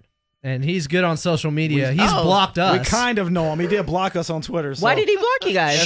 Who knows? Why does Pat O'Brien do anything? Because we're friends with people he doesn't like. That's a good Petros question. hates you. Yes, thank you. Oh, well, I want to get the blue check mark. But anyway. Because we know his dark secrets, actually. I think that's why. What? Well, we've all heard the phone calls. That's a YouTube account. Okay. So essentially, Nicki Minaj pretty much said that a lot of that didn't happen. Then there's a whole thing with the music video, Motorsport. She didn't show up to that particular day because her hairstylist didn't show up. So that's why she recorded another day. So there was no beef there, allegedly, but people are just kind of putting up that beef. Cardi B was at the Howard Stern show, and she said that there was no beef between them. People are just pitting them against each other. So that's kind of the whole gist and how we got to this point right now, which is pretty much people just egging them on. This isn't real beef. This is like the Impossible Burger. It's that vegan burger that you can get out there. It bleeds, but it's not real beef. The Impossible Burger is pretty good. It's great at Wahlburgers especially. However, the rumors are, according to sources, that Nicki and Cardi B are in studio writing, and there might be some diss tracks coming up. Oh, I look forward to this. Well, so diss tracks with the two of them going against each other, even if they have no real beef. Well, now they do because of Cardi B went threw a shoe at her. And Nicki was even more upset because she essentially said, to paraphrase, you did this at a white people's event. Like, we don't go to these events all the time. Now these people are looking at us like we're animals. We ain't never going to be invited back now. Exactly. And CK, honestly, who throws a shoe? That's my Austin Powers impression. Honestly. I'm about to say I would. Yeah. Can't reach your ass. That's all I got. Yeah, I didn't get. Maybe you should stay in radio. Was it at least steel-toed? No? That would hurt. That could do some damage. Speaking of somebody who didn't wear steel toes, Ric Flair is married again. He married his longtime girlfriend. Do you remember when he was in the hospital? She was by his side. So, she gets a little prize there. Fifth 5 marriages. At what point do you start saying, like, maybe this thing ain't for me? You know what I mean? Why not? Maybe he believes in love. Derek Jeter did it right. On him? Derek Jeter knew. He waited till like it was the end. Yeah. The problem is Ric Flair was like twice Derek Jeter's age, so he's done a lot more living too. And Derek didn't have to put a ring on it to get with those girls, Well, if you listen to Ric Flair, he didn't either. He's had sex with 9 million women. Oh my God, that documentary was absolutely amazing. Woo! No. That is not Ric Flair. That's Gorgeous George. Oh goodness, the most despicable human being, and not the wrestler. She's like, why did I come here? Yeah, why didn't I just do this on the phone? So Serena Williams, you guys heard about that, right? You guys see that? I did. Kinda crazy. Well, yes, I did. Well, are you talking about the painting or the drawing in the paper? Or are we talking about just her outburst on the court in general? No, there's even another story now. So we'll break it down for you guys who haven't been living under a rock. Serena Williams was going against Naomi Osaka. Naomi was pretty much beating her. Mm-hmm. It would have been a closer match. Naomi still would have won. However, she probably would have. I don't know if to say she still would have won. She's beat her before, right? She has beaten her before. She did. So, but based off of even if they took away, if they added back that point, she still would have won. It took away an entire game from her. It's about the momentum, though. So, it took away an entire game. 3 violations from the Empire. Serena, pretty much, first one was the coaching. Yep. Serena said she wasn't getting coaching. The coach came out and said he was trying to coach her, but she didn't see him. And he says everyone does it. Right. But he should have just kept his mouth shut. Well, why are the coaches there if there could be an issue? What are they there? Just moral support? Just to look at? No. It shouldn't even be. If that's the case, or if they have to be there, just don't be in the line of sight. You're asking for nobody tampering. Right. Well, say lovey. So then Serena got upset at that. Then she broke the racket, and then she went back to the Empire and pretty much said that, look, like you cheated. You're a thief. You're a thief. And that pretty much, he took the game away from her. Now, fast forward, they had the cartoon that came out, which is absolutely despicable. The people who put it out said, oh, well, it's not, not racist and any of that stuff. My thing is the fact that you made Serena 300 pounds. Mm-hmm. I missed the cartoon. And the gigantic, Google it right now. Look it up. Yeah, it's terrible. Like, if you made her like the size that she is, that would have been plausible. Not only that, like Osaka looks like just some blonde-haired white girl in the back. Like, you can't even tell that she has any sort of ethnicity to her either. Right, and she's actually mixed, Japanese and Haitian, she's West Indian too. Exactly. So, and she talks about her whole issue because she's competing for Japan, and she's had some racial issues there. Mm-hmm. Now, fast forward, the Empire that Serena had an issue with, now the other umpires are backing her up, and they kind of almost want to form a thing where anytime Serena has a game, they're going to pretty much boycott it. That is the latest information. I will say this. I do agree on one side, men have gotten away with more.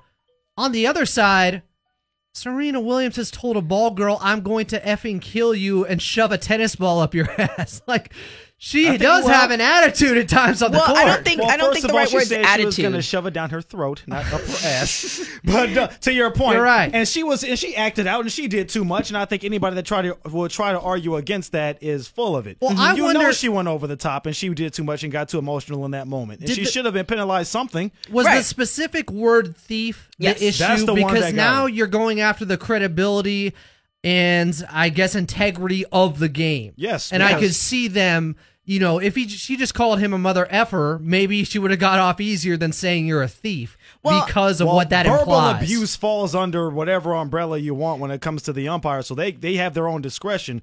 So it all falls under the umbrella of verbal abuse. So if she says mother effer, you were a thief, you stole a game, whatever. It's all under the same. They could arbitrarily pick it whatever they want. Right, but he also called her a cheater. So essentially, he started. Not to say she should have finished it, but he was implying by the fact that you're not good enough. So in order for you to win, you have to cheat. But say it once. She made her message to him once, and she kept coming back between every single set saying the exact same thing. At what point do you have to you're taking yourself out of your own game at that point in time? Yeah. Leave it. It sucks. It happened. Fine. Go back and do your job. You defeated yourself. You can't keep sitting belaboring the point, arguing over and over for 20 straight minutes. At what point do you let it go? Here is the issue.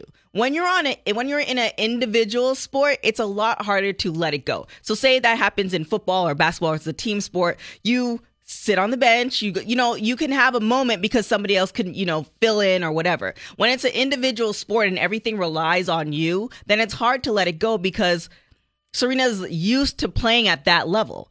And the fact that somebody's taken away from her, she didn't do it on her own. Like, she can't blame herself for that. Right. In her heart of hearts, knowing that it all started from you saying that you were cheating, and then it's kind of snowballed from that. It's hard to do that on in an individual sport.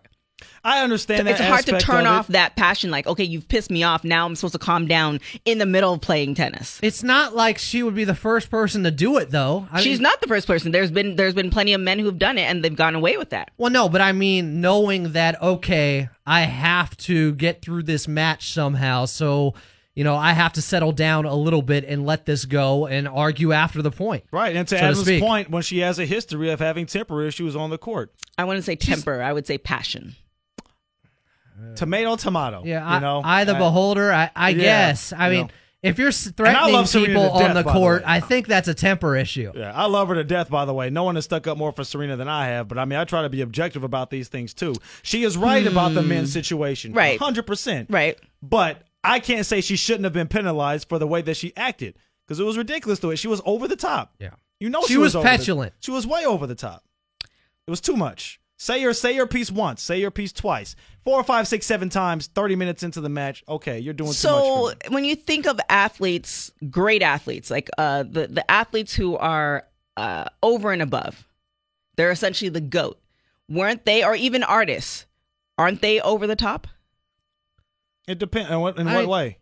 Tom Brady yells at Josh McDaniels once in a while, and they get into it on the sidelines. That we know of. Who knows what else he does that we don't see? Of course. I don't know. I don't know if it has or hasn't. It doesn't seem like in those situations it's affected the way that he's played. It just seems like anybody that is great, like they're beyond, they're just this natural gift, and it's kind of excelled them to a certain level. They all have a quirk about them that is going to be over the top. Yeah, any great artist does. And I'm not, look, she has great passion, but she was petulant at the same time. And those two things can marry each other. They're fine. Right. They can be together.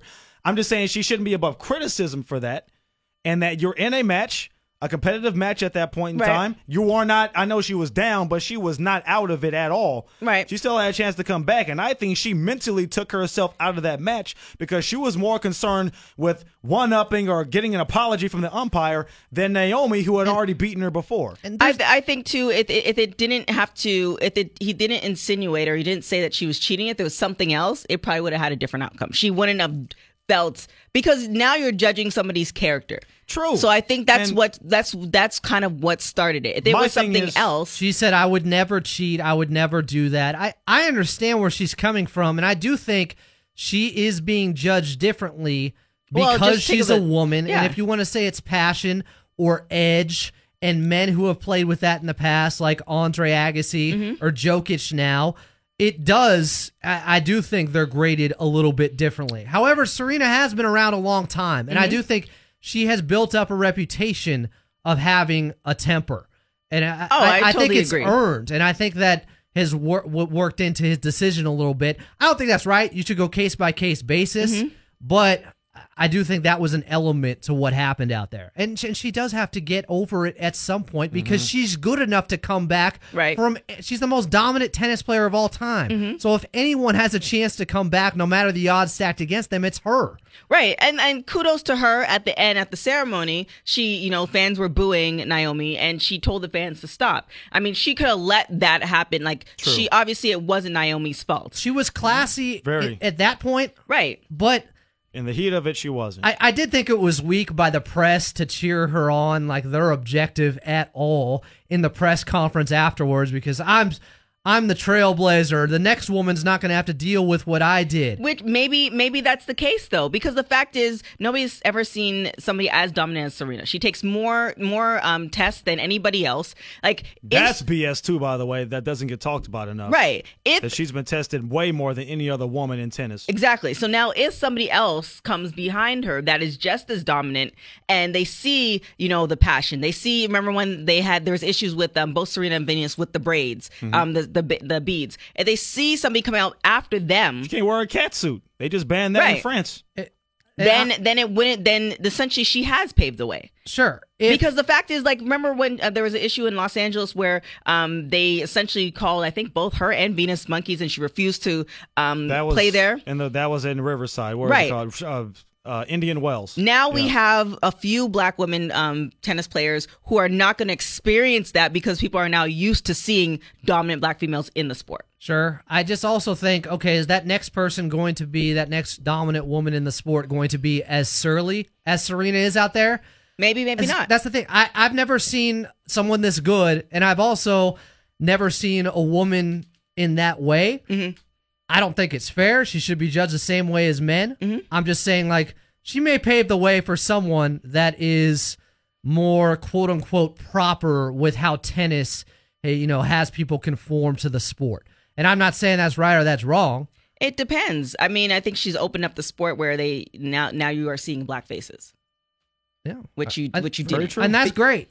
I just, in that unique situation of what happened, I thought her meltdown was a little bit much. It is, but again, I honestly think if it wasn't what she felt as the assassination of her character, then it might have not escalated to that point. Yeah. I get that too, but at that point, after he's assessed the penalty for the cheating or alleged cheating, I don't know if he can retroactively go back and say, okay, I'm gonna give you that point back.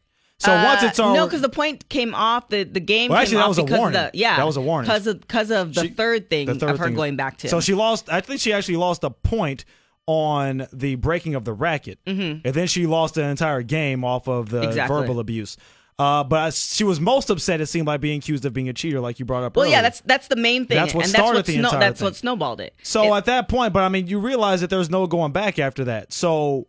I mean, he did what he did. It's like if you got called for a foul in basketball or called for pass interference. All right, I didn't touch him. Next play. Yeah, but if you say it's easier said than done. No, I'm not saying it. You but do have to, when you're in a championship match like that. You have to find a way to battle through that, man. Yeah, and just let him go off afterward and get fined as much as you want in the post-game presser. Right. I mean. That was my biggest thing. That was my biggest. Like, I understand you're upset. And say your piece, which she did. Right. And then let it go. And then if you have to go back to him after the match, do it then. I just think how he did it, like he could have did it a different way. He's notorious for being that type of stickler person, and he's notorious for being a very hard umpire. So it's essentially. It's one of those things. I'm not condoning what Serena did, but I can see how you could be put in that position. If you take it even in a work environment and somebody's accusing you of not doing your work or it was plagiarized or any of that stuff, you're going to obviously feel passionate about it because you know in your heart of hearts you didn't do that. If you did do it, then you wouldn't fight it. You wouldn't fight as hard. No doubt. So it's kind of one of those things. For sure. And to be fair, I'm a tennis novice. I don't know the culture. I don't know the entire context or usually how these things are played out. I'm grasping at just a few obvious examples of men and McEnroe and things like that and trying to compare and be fair about it. But yeah, maybe I'm being too harsh on Serena. Well, again, there's nobody else like her as far as a tennis player. Yeah. So, I mean, it's just like dealing with somebody for the first time. You meet this person for the first time. You don't know these person's habits, stuff like that. So there's nobody else like her. Despite the fact that she's been in the game for a long period of time, it's just kind of everybody's going to, deal with her differently. I love those cartoons. It's just kind of like. Australia is wired a little different too when it comes to black folk. And their humor is a little bit different. Yeah. A lot of times they don't. It sounds bad to say like I'm being naive, like they don't understand when they're fully offending people in the name of being funny. But I do think to a certain degree, a lot of times they don't fully understand when they're offending someone by just trying to be funny about it. And outside of the U.S., people don't realize this a lot of the time, how racist the rest of the world is. Like the Spanish 2008 basketball photo with the eyes, with the Spanish team with Pau Gasol and them making that gesture with their eyes. And they totally thought that would be fine. Right. Like that's an unbelievable different, set of values there when it comes to or sensitivity to racism. Right. Well, I mean, we can just go into the rabbit hole. You're also dealing with sslavery, which a lot of countries have either already dealt with or it's so far. Yeah, for Australia, they never have to deal with anything. Right. They have to deal with that, like Jim Crow stuff. in that kind of vein. So, you're also dealing with all those things that people don't experience. However, I mean, for somebody to break it down and say it's still, you guys are PC culture, it's still not offensive is a whole nother issue. Yeah, in for itself. not being able to have enough empathy to realize, okay, I did this and it obviously offends a sect of people. Right. I'm sorry about that. I didn't intend for it to come out that way. Right. Places that are not as diverse, I'm sure it's less taboo in places like that because you're around a bunch of people who you think alike, who look alike, who act alike. So, I know they're getting a stereotype. Yeah, you're not stereotyped because you're not around those sort of people. So those people are almost like they almost don't even exist. They're on a different planet than you, so they're an easier target, and there's less backlash when you do stuff like that, maybe domestically, than if it were to have an effect internationally. So, yeah. What else do we got, TK? So we kind of jumped all over the place. So Jeffrey Owens, we actually talked about him last week. He's the Cosby Show actor. He actually came up, so maybe it's great that somebody spotted him at Trader Joe's. He has a 10-episode gig with one of Tyler Perry's shows. He also has a guest appearance on NCIS New Orleans. Now, episode 7 of Queen Radio, Nicki Minaj said that she was going to donate $25K to him. We talked about that last week. That's right. So did she actually go through with that? Well, the money hasn't come through.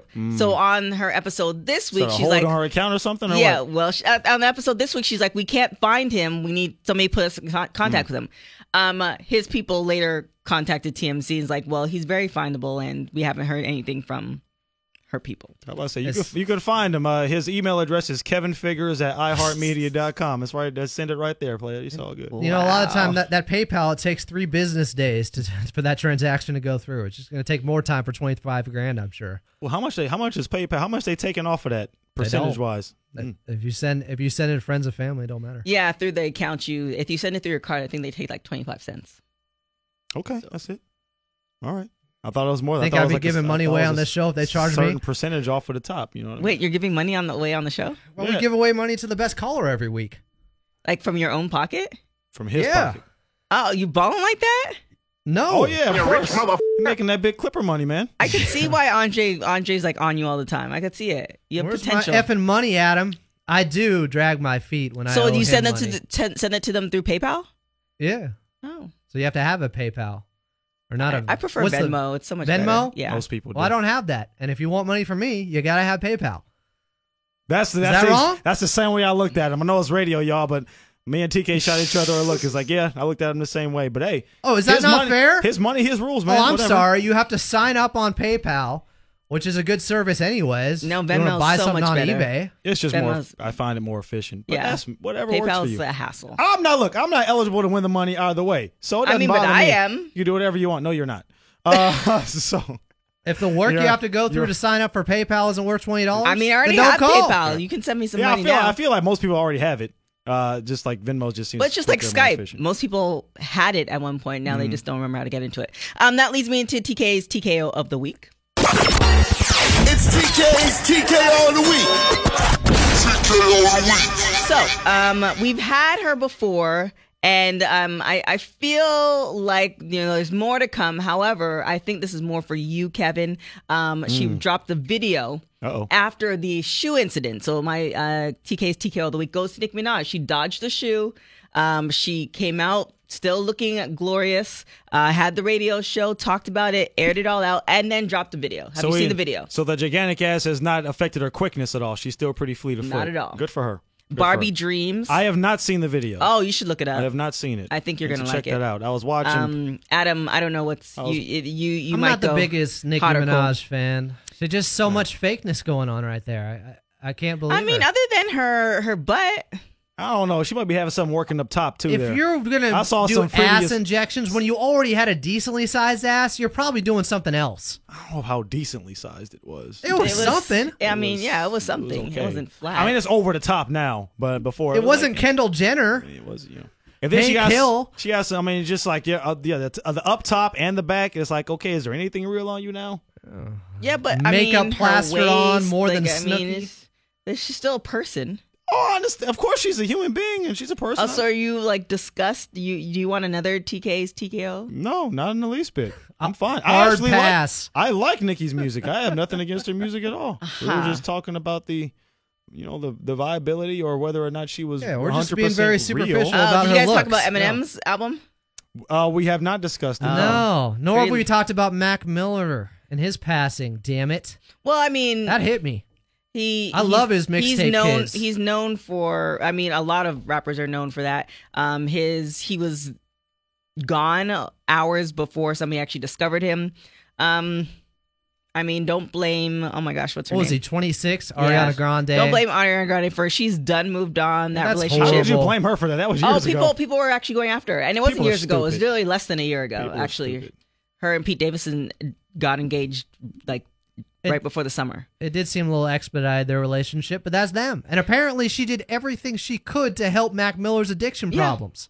So, I mean, when you're dealing with that type of, that also leads into, if you listen to Breakfast Club and all that good stuff, it also leads to mental awareness and mental health and stuff like that, that I think us as a society, especially with social media, like you have people on social media that appear like they're happy all the time, which is not the case. But again, for myself, I only post certain things. And if I'm in a bad mood, I don't want to post that. Yeah. However, it's good to see people do it, like, you know, living their life. So it's one of those things that if you're looking at somebody's life and you're thinking it's all perfect, then it makes your life seem like it's terrible. You only see what they want you to see. That's what it is. Right. But you have to realize that. And I think a lot of people don't realize that. They look at these celebrities and they think these celebrities, like, every day is a great day for them, when despite if they have money or not, they might have a bad day. You know, going back to what you said a second ago about Nicki Minaj, these guys are human. Right. They have issues like everybody else does, regardless of how much money you may have. Exactly. And that is an equal She happiness. wants to have a baby and she can't find a man.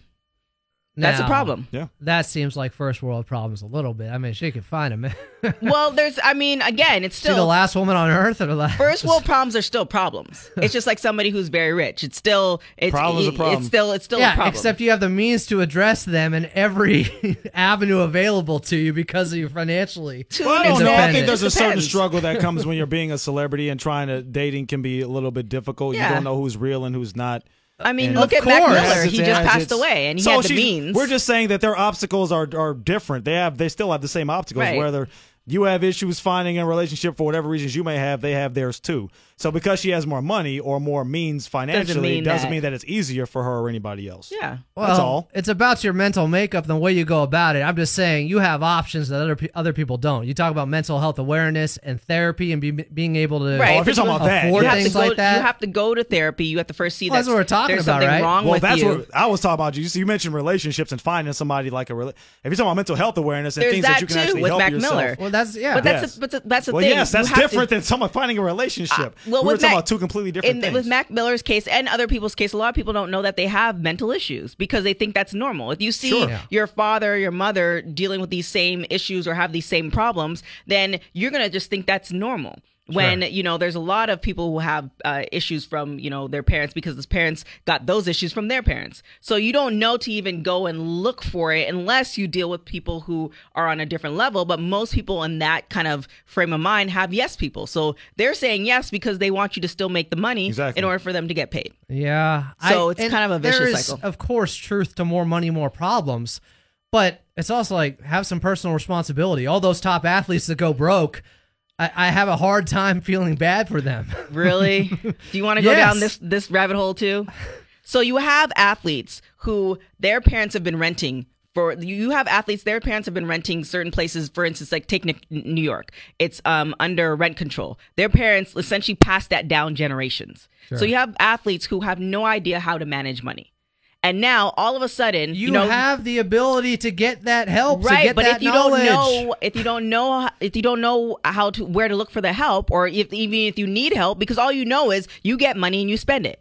The help is nowadays, especially in all pro leagues, is provided for them. This is why they have rookie symposiums now. Whether you choose to listen or not, they've been having that. Well, okay, but whether the athletes choose to listen or not is on them. Right. So I can't. To Adam's point, when it comes to this particular situation, we were divided on it earlier, but as far as this one. No, there are too many avenues where you can go where you can actually take care of your money. Now, there are people who will take advantage of certain athletes, and I do think that's different. Having a guy that signed a $5 million contract and him buying a Bugatti and a Lambo and a mansion. Because you've never had stuff like that before. Is different than and a guy taking his money, hiring an agent or a publicist that sends him down the wrong road and ends up splurging all of his money. That's different. He just got caught up with a bad person with a bad investment as opposed to someone who just wants to To go back to the more money, more problems, wants to live like Diddy also need when they to ain't making money like Diddy. But you also need to have that mentality. If you growing up, so for instance, I grew up, my dad paid, whenever I had spelling bees, my dad paid me for the spelling bees. They taught me how to save. But as I grew, I've met certain people that taught me about money that my parents never told me about. Now, I know lots of people with parents, they taught their kids about real estate. And by the time they hit 18, they sold their first house. It's different things. So if you're not in the mentality of, the longevity of it, and now you're handed a big check that you've never seen that type of dollar amount ever before, yeah, you might put some of the money here, but you might spend this money here, and then you have family, and then you have this. So I'm not saying that it's not their fault totally. I'm just saying that you're coming from a society where they don't teach that. So in Kanye West's defense, now to bring him up, he had that whole thing that people should stop teaching history, which I think is incorrect completely, but should also teach money management skills. That should be something that's in the school system, and that's actually in the Jewish school system, and it's not in this school system. And so you have a lot of people who are below the poverty line, not because they're not making the money, it's just they don't know how to manage the money. Sure. And it's evidenced by something we talked about on Hard Knocks with the Browns. I don't know if you saw any of the episodes, and one of the players educating his teammates on but savings, incorrectly. Yeah, but just in general, like a savings account, the fact that these guys didn't even know if you take a certain amount of money and it could gain interest for you was like, wow. Yeah. So this is blowing the minds of like a 25-year-old. But this is what they teach in college. But you know what? It's not that important to them because they didn't see it growing up. But I mean, but that's where personal responsibility comes. So is it my fault that you weren't paying attention? No, in college? it's not your fault. But again, if you have something, here's my thing: if you offer that, or if you show that in a pliable way as a child, then that's gonna be second nature to you. Sure. So for me, my whole thing is, of course, it's always some second people nature have advantages over others and are born on third base. I'm just saying, yes, the chips may be stacked against you. You're behind the eight ball a little bit. You have to go out there though and be accountable for yourself and do what you can. Especially when you're given that opportunity to, and you choose not to. Given? Regardless, yes. Look, you guys are given a free education in college. Whether they should be paid or not, that's different. You've earned it. Fine. Yes, sure. You've earned it through your athletic prowess or whatever else that you may have. The classes are available. The knowledge is there to absorb. Yes, you are given the opportunity to be able to absorb that knowledge. Now, what you do with it is up to you. And if you choose not to use that and apply it and help yourself with it in your next career, that is your fault. So when Adam says, I don't feel sorry for a lot of these guys, not all of them, but for many of them who end up going broke, and you find out the reasons why they went broke, I have no issue with what he said because I know what he meant. And as someone who didn't come from means myself, we can who agree grew to up disagree. in the hood and all of that. I take your excuse. point that you grow up in different situations and different cultures, and you're put in a difficult situation where you have to pay for family members and this and that, and people are grabbing at you, and you're trying to do what you think is the right thing instead of maybe the smarter thing or the business savvy thing to do. I get it. That's tough. I'm just saying, still, there are obviously guys that do rise above and make the right financial decisions. I mean, to me, the ones that I know personally, the ones who have risen above and they elevated from NFL into a really great career are the ones who had parents in really good situations. They weren't necessarily rich, but they were doing well, that their parents were impactful in their life and they want to emulate them. The ones who weren't doing well or who are not doing well are the ones who their parents were just happy that they got a college scholarship. I'm sure in general that's true, but it can't be every situation is that cut and dry, and whoever came out of this household has no chance to not go broke even though they made millions. And that's not true. Look at Ray Lewis, who just got into the Hall of Fame, who came from one of the worst situations possible. He's turned himself into an entrepreneur and a speaker and all of that. But then you also have to ask yourself who he met along the way that impacted him enough that they left a lasting impression. Because I've sat through one of those classes where they talk to you about saving your money and all this other stuff.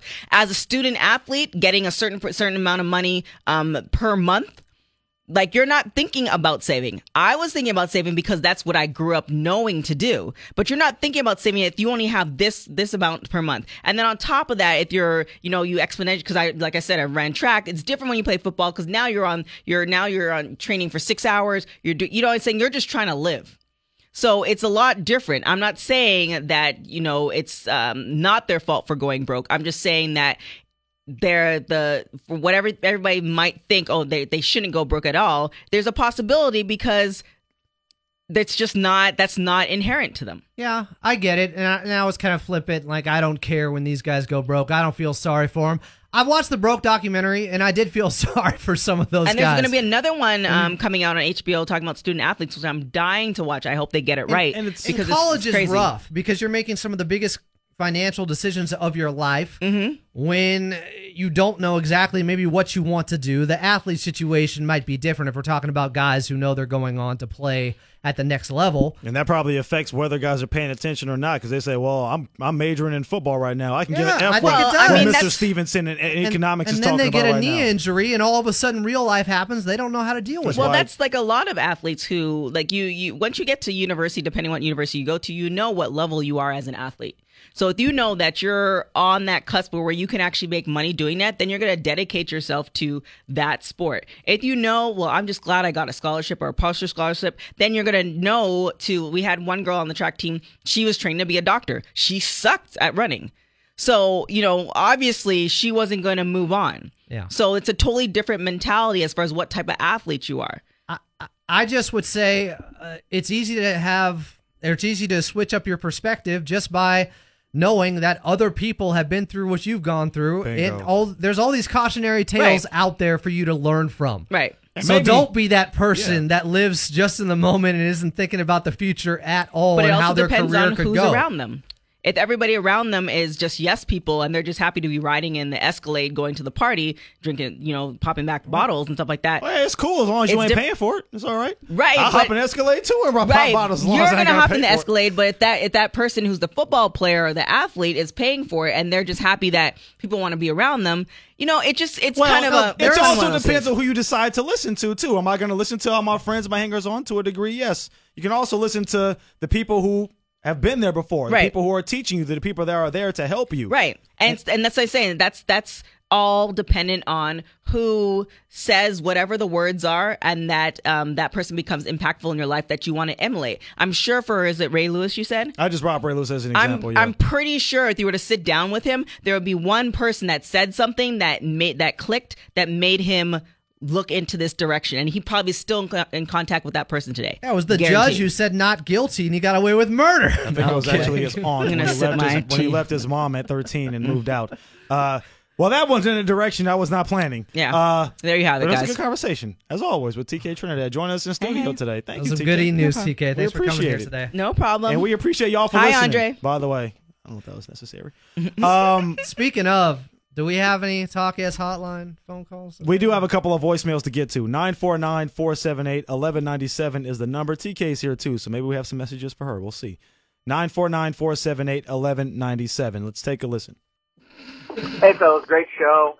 Just wanted to call since we get some movie reviews and TV show reviews, and we're supposed to get some album reviews about Marvel's Iron Fist on Netflix.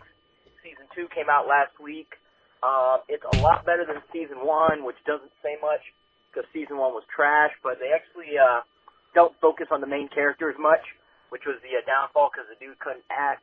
And they've actually sped up some of the action sequences, so it's a watch, but I mean, it's not a must-watch. And then, of course, I'm sure everyone's watching Ozark on Netflix, and The Deuce just started again, which was fantastic on HBO. Thanks again, Adam, for the HBO code. And y'all have a good day. All right, later. Forgot I gave that out. That was a while ago. Yeah. You're talking about Iron Fist, which I've not watched. Didn't you say you tried watching it and it sucked, Adam? I tried. Yeah, and he's right. Yeah. That first season was brutal. And it's because of the actor.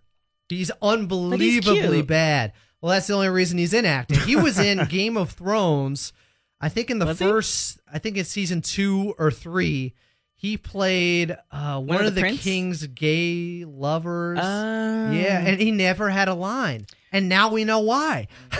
Well, see, I actually watched the whole season 1, and here's how, because I started with Jessica Jones, and it was really hard to get through. Then I watched Luke Cage, and I watched the whole season, and then I saw Jessica, like how they tie in the characters. For me, I just, in order to get the total amount, I went back and watched Jessica Jones, knowing like, okay, it's going to lead to Luke Cage. And then I went back and watched Iron Fist, knowing it's going to lead to Defender. So that's how I was able to kind of carry through. But they were all separate. Marketing scheme is working very well, Marvel. Yeah, Luke Cage is the only one they're I've all watched. separate. It's the best one. Yeah. Okay. But that's how, but them, like, for instance, no Iron white Fist, guilt. It's the best one. Iron Fist making an appearance on Luke Cage in the second season.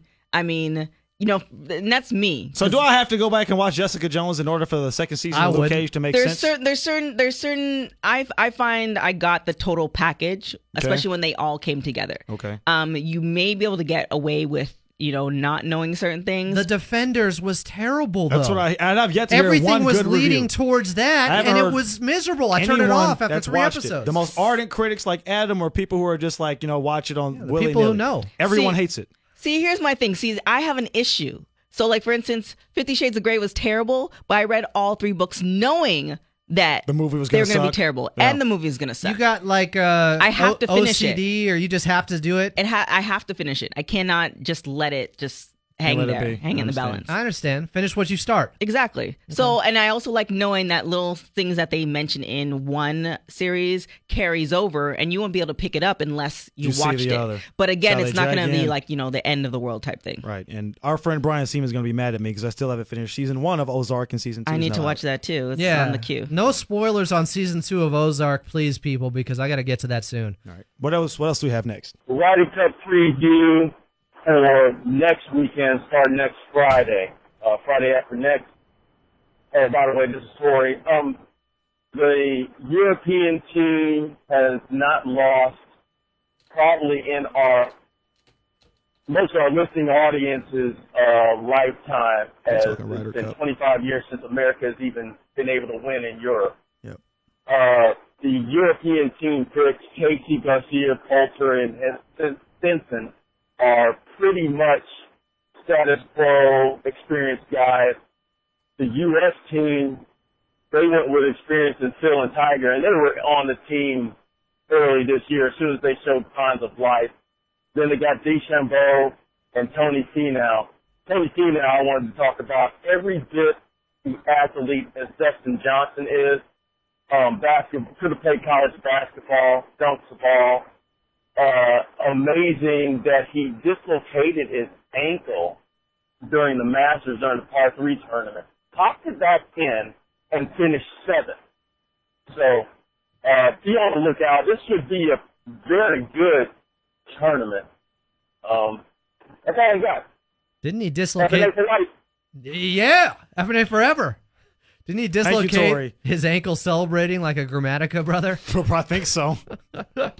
And Tori's right. We've been getting dominated by the Euros in the Ryder Cup. We have for a while. We won the last one, though, in 2016. But we lost 3 before that, 1 in 2008. I remember we freaked out. Guys were jumping up and down, celebrating. I want to talk about Dustin Johnson and his girlfriend and Gretzky and the other chick and all that stuff. TMZ got anything on that whole thing? Gretzky?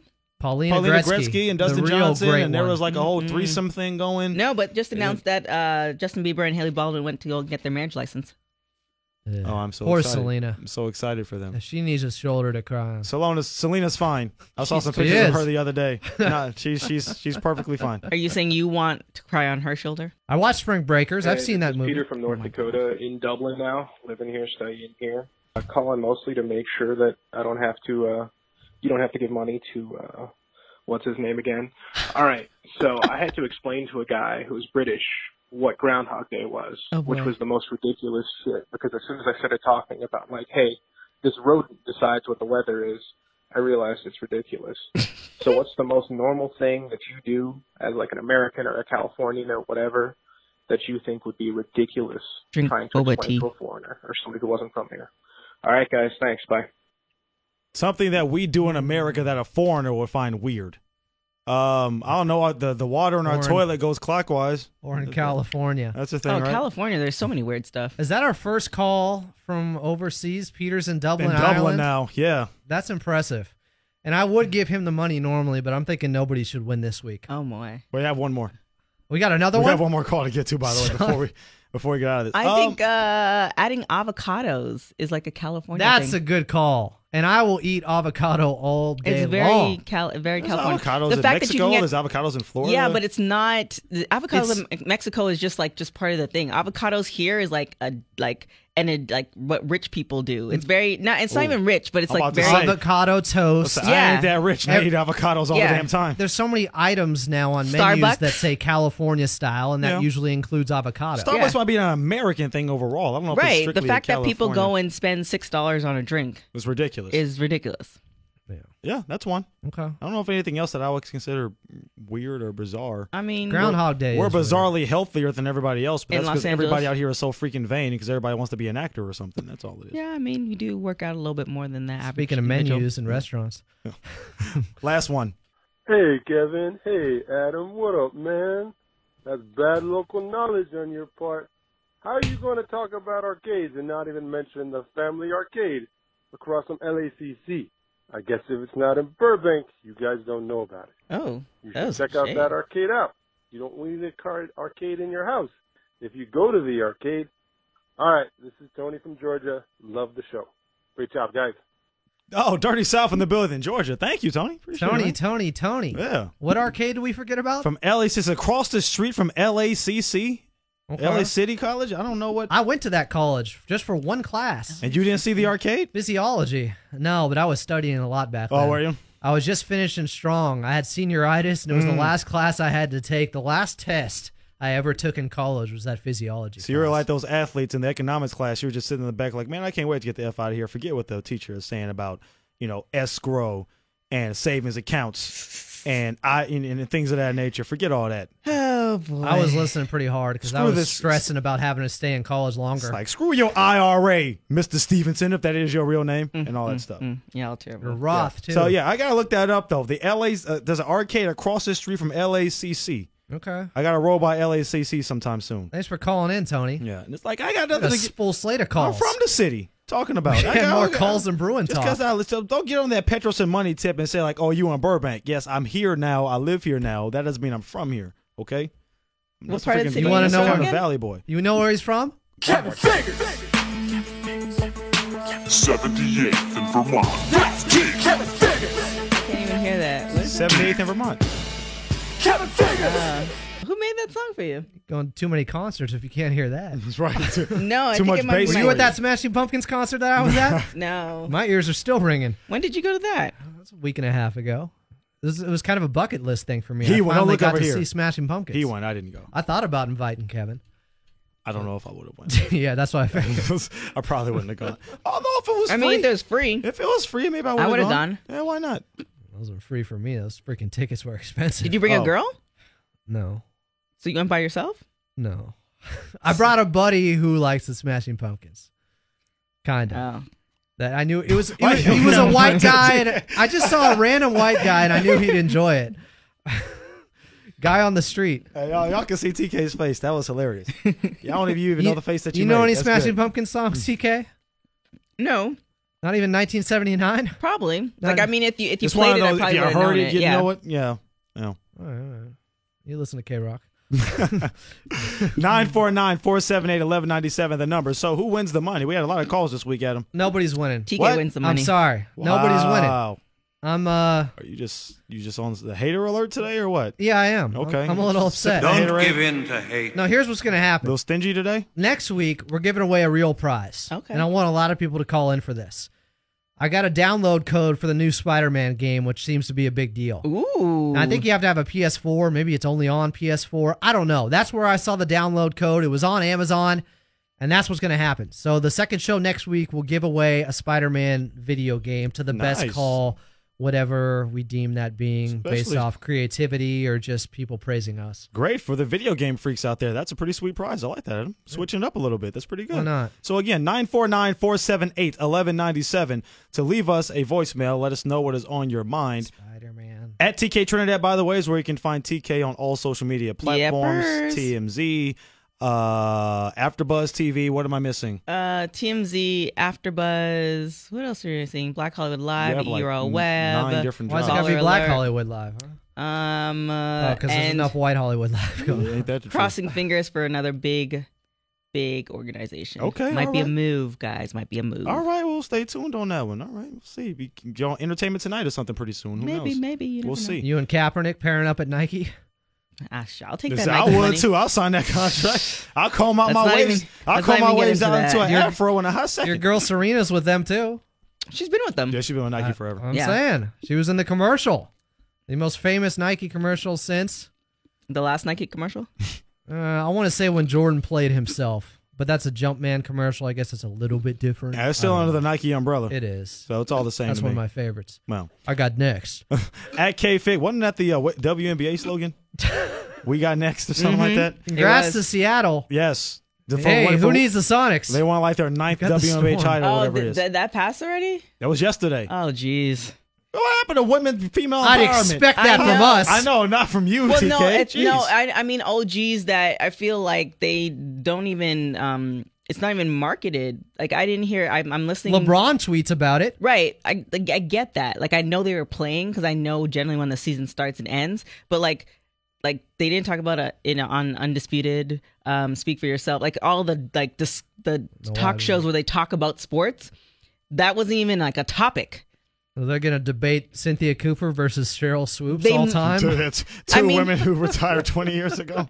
I mean, there has to be something that they could talk about, and it's not included in the rundown whatsoever. I guess you it's could not that invent popular something if you wanted to, but the general populace is just not interested in WNBA basketball. Right, but are they not interested because they're not presenting it to them? Because for instance, like some say it's the product on the floor. I don't know. Well, I don't watch. Well, that's what I'm the saying. product on the floor. Look, you can't watch it and expect it to be NBA basketball. Obviously, right? I've said before, if I got nothing to do and a WNBA game is on, I might not turn it off. I've watched games before. I've been to Sparks games. I covered the Sparks. Yeah, I've been to Sparks games, but I've probably seen Candace Parker play in person 7 or 8 times. You know what that sounds like. Experience. 3 of my closest friends are African Americans. It really does come off that way, doesn't it? I've watched multiple WNBA games. I have, though. I mean, come on. I mean, the events are great. You don't have to deal with the traffic. Yeah, that's true. You don't have to wait in line. You got your pick of the house, man. You can sit wherever the hell you want. FnAPodcast.com is where you can listen to the show, stream the show. Click on the Amazon banner on that website as well before you do any sort of shopping on Amazon. If you win the prize next week from Adam from Amazon, and if you want to buy, can you buy the game through PlayStation on Amazon and how that works? Why is women's college basketball so popular? Then they get to the WNBA and people stop caring. That's always been a thing. Like they're dunking, they do all the crazy stuff in college. Just allegiances to colleges, and people can get excited about UConn winning every game. Well, I think that's it because there's like dynasties in college. You know, between Baylor, between it's an absurd UConn, dynasty though. Yeah, between UConn, Baylor, and there's another one that I'm missing. Just these 3 dominant programs. Tennessee and Notre Dame used to be. And for the longest time, and of course, rest in peace to Pat Summitt. You have like the same dominant 4 or 5 programs that win the college basketball championship every single season. And why it doesn't translate well in the WNBA because the girls are extremely talented. This marketing's part of it. And there just isn't they don't have dynasties like that either. You know, they don't make money in the WNBA. They make more of their money overseas for that. So it is still relatively new.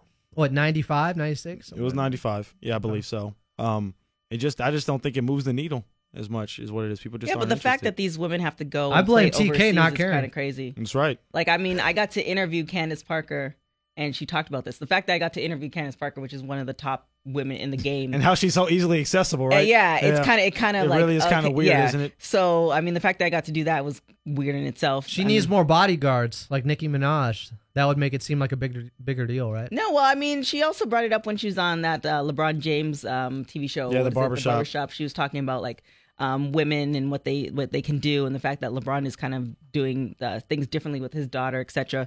But yeah, it's crazy that you've been dedicated to the sport for so long, and you still have to, tear yourself away from your child if you have one and go overseas to play in order to just live. I've heard this before, and I think this would be wise. Lower the hoops. Lower the hoops to 8.5, 9 feet. We do realize the balls are smaller in the WNBA, right? But the hoops stay the same. So they do have a huge advantage. So why not also give them an advantage with lowering the hoop? I mean, and getting more exciting plays at the rim. Yeah. Why not? It's beneath them. They're using a smaller ball already. And if they're complaining about the lack of pay, which they are, it's all about entertainment. Mm-hmm. It's all about eyeballs. Yeah, it's about eyeballs. How much money you garner in the beginning, though. Now it just feels like if you lower the hoops, then especially in the era that we are in now, then you're just essentially saying that women are not as good as men, and we have to create different. And I know what you're about to say, and I already agree with you. What am I going to say? But I'm just saying. Tell me what I'm going to say. That's you're going to say, well, women are not equal to men, and I don't think so. I wasn't going to say that. In certain instances, I was. In certain instances, physically speaking, women are not physically equal to men. There are some women who are physically to you, or closer, sure. Right. So it's just kind of like if they were going to do that, they should have did that in the beginning. Given where we are now and what we're talking about and everything else, the likelihood of the people doing that is not going to come over well. I feel like, and it goes back to Serena and challenging men, and she would get smoked by the best men. She admits to that. She said that forever. Right. But people shouldn't point that out or make that comparison to diminish her accomplishments or anything like that, nor lowering the hoop in basketball. It's just about making it more exciting. I want to know, are the volleyball nets the same? I want to know. Professional volleyball or college volleyball, are they the same height? I mean, given the fact that the women are extremely tall, they're really tall who play. I would assume so, but I don't know that for a fact. I don't know. I would think so. I'm just saying they're tall in basketball too.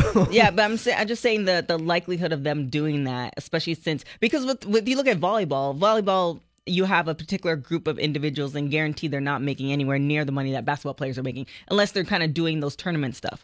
But there are eyes on WNBA, and if you were to lower the basketball net, there would be issues, and that would be one of the issues. Now, somebody who's just like a extreme, like we're going to just do it this way and try it, then they should do that, but they're afraid of the backlash that would happen. Yeah, they'll feel like you're taking a step back. Yeah. Or women are taking a back seat further. It's like, oh, see, this further proves that women are inferior to men. Well, for guys to say that. They've set themselves up for this by trying to act with the promotional stuff that says we got next, and acting like it's the exact same game just with women. It's not. It's a different type of game. And it could be a more skilled game, and there's a lot of women sharpshooters that are out there in the WNBA. Right. But if you're going to accentuate plays at the basket and having more than a couple dunks a year, which is a big reason why people watch basketball for that excitement highlight play, then I don't see why not. And from what I'm seeing, the women's net is lower in volleyball. So they're okay with it in some areas. I don't know. Remember, the standard has always been that way too. So, but there's not as many eyes. Not that there's that many eyes on WNBA either. Well, I think there's more eyes on WNBA than there is on, of course, women's volleyball. Yeah, sure. Because it gets a larger contract and seasonal, and it gets the backing of the NBA. Mm-hmm. At what point, however minimally, right? Are we going to say it's not working the way it is now? It's not. It should be more popular than it is. Well, that's what I'm saying. You need somebody to do an executive decision and say, we're going to do this. So, for instance, if you take the Lingerie Football League, they changed their name to Legends Football League. People still call them Lingerie Football League, but they made that change. On top of that, they took out the girls are no longer wearing those little briefs. They're wearing tights now. That increased viewership? Or? Honestly, I think you have your core amount of viewers that are going to like watching hot girls, whether they're wearing tights or not, play football. Yeah. Then you have the people who don't care. So I don't think it changed the viewers whatsoever. It might have gained a few more women viewers because now they don't see it as sexist, but it's more legitimate. Yeah, that they made an executive decision like this is what we're going to do. Okay. And there was no, backlash. Again, there's not nowhere near as many eyes on lingerie football as there is to WNBA. Well, if we're talking 23 years in now with the WNBA, adjustments have to be made.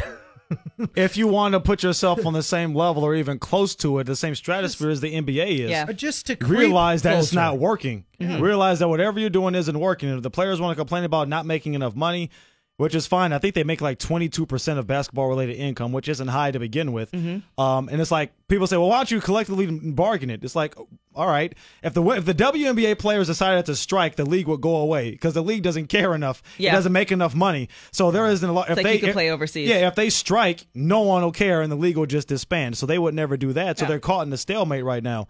So the only way to get themselves more popular is to do something different. And I can't say for certain the product has gotten worse, but I do know I watched it more early on. I remember those Houston Comet teams were dominant, and I enjoyed that, and I haven't watched much lately. I remember when the Kings, the Monarchs, won a championship, but not much else other than that. I mean, and the LA Sparks. Yeah, you still have some Lisa of the Leslie. Yeah, those franchise players are still around. Lisa Leslie, I think she's part of the behind the scenes for the Sparks. I couldn't tell you.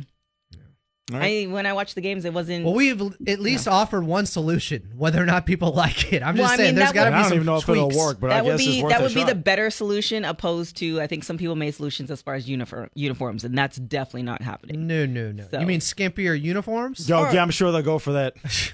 Well, I mean, to each his own. Because they do have soccer-like sponsors now in their uniforms. Was Yeah, but that they're a still way to wearing- make more money for the league, I'm guessing? Oh, it definitely was. I mean, well, yeah, a lot all of pro those but that's sponsors. also a sign Yeah. that things aren't going well. Oh, No. well, I mean, soccer, who makes more money than them? And they've been doing it for years. And the NBA is getting closer and closer towards that, too. Yeah. So whenever you can get an extra revenue stream, however it can come, just- anyone's doing it. I couldn't even see the Storm logo on the jersey last night when they posted a picture on Twitter afterwards when they won Well, the I game. mean, I was like, they have to pay these girls. it's some Swedish company. I don't know Yeah, what's that going happens. on. Some people look at Man U. It's like it doesn't even say Man U on it. It says PlayStation. We're doing a random. So that happens. That's not foreign. But with WNBA, it's like we already don't know the teams very well, and you're covering them up with sponsorship. I think the I know, Sparks but say you have farmers to. on them. You have to pay the girls. Get every penny you Yeah. can possibly get. Yeah. All right. So another left turn on the show today. Man, this is Look what you did, This was TK. different. I like it. I kind of like it, though. It's pretty good. We're back next week, so stay tuned. Check your local listings. By that, I mean at FNA Show on Twitter. At KFig1 is where you can find me on Twitter. At Follow Adam A. At TK Trinidad. FNA Show on Instagram and Facebook.com/FNA Show as well. And don't We're all forget over the place. website, FNApodcast.com, Amazon banner. Ripped Apparel. You like cool t-shirts? So do we. RippedApparel.com. Use the FNA promo code. You get 10% off anything that you purchase, TK. Oh. Hey, That you means guys even wear you. shirts? We have shirts. That's right. They're not even That's for our where you're show. getting the money from. But we do have awesome shirts that we help promote on this show, and they help us out a little bit too. I 10% guess. off. Yeah. FNA. One more thing, Talk S Hotline. Next week, Spider-Man video game giveaway. And it's not the old school one for Nintendo or anything like that. We're talking about the new That's one. still around? Okay? I'm not going to try to get out of this in that way. I'm not trying to get out cheap. All right. For Adam, I'm Kevin. She's TK. Thanks for coming in again. Ciao. This has been another edition of the FNA Podcast. We'll talk to you next week. If the world is still here on Monday, we can talk.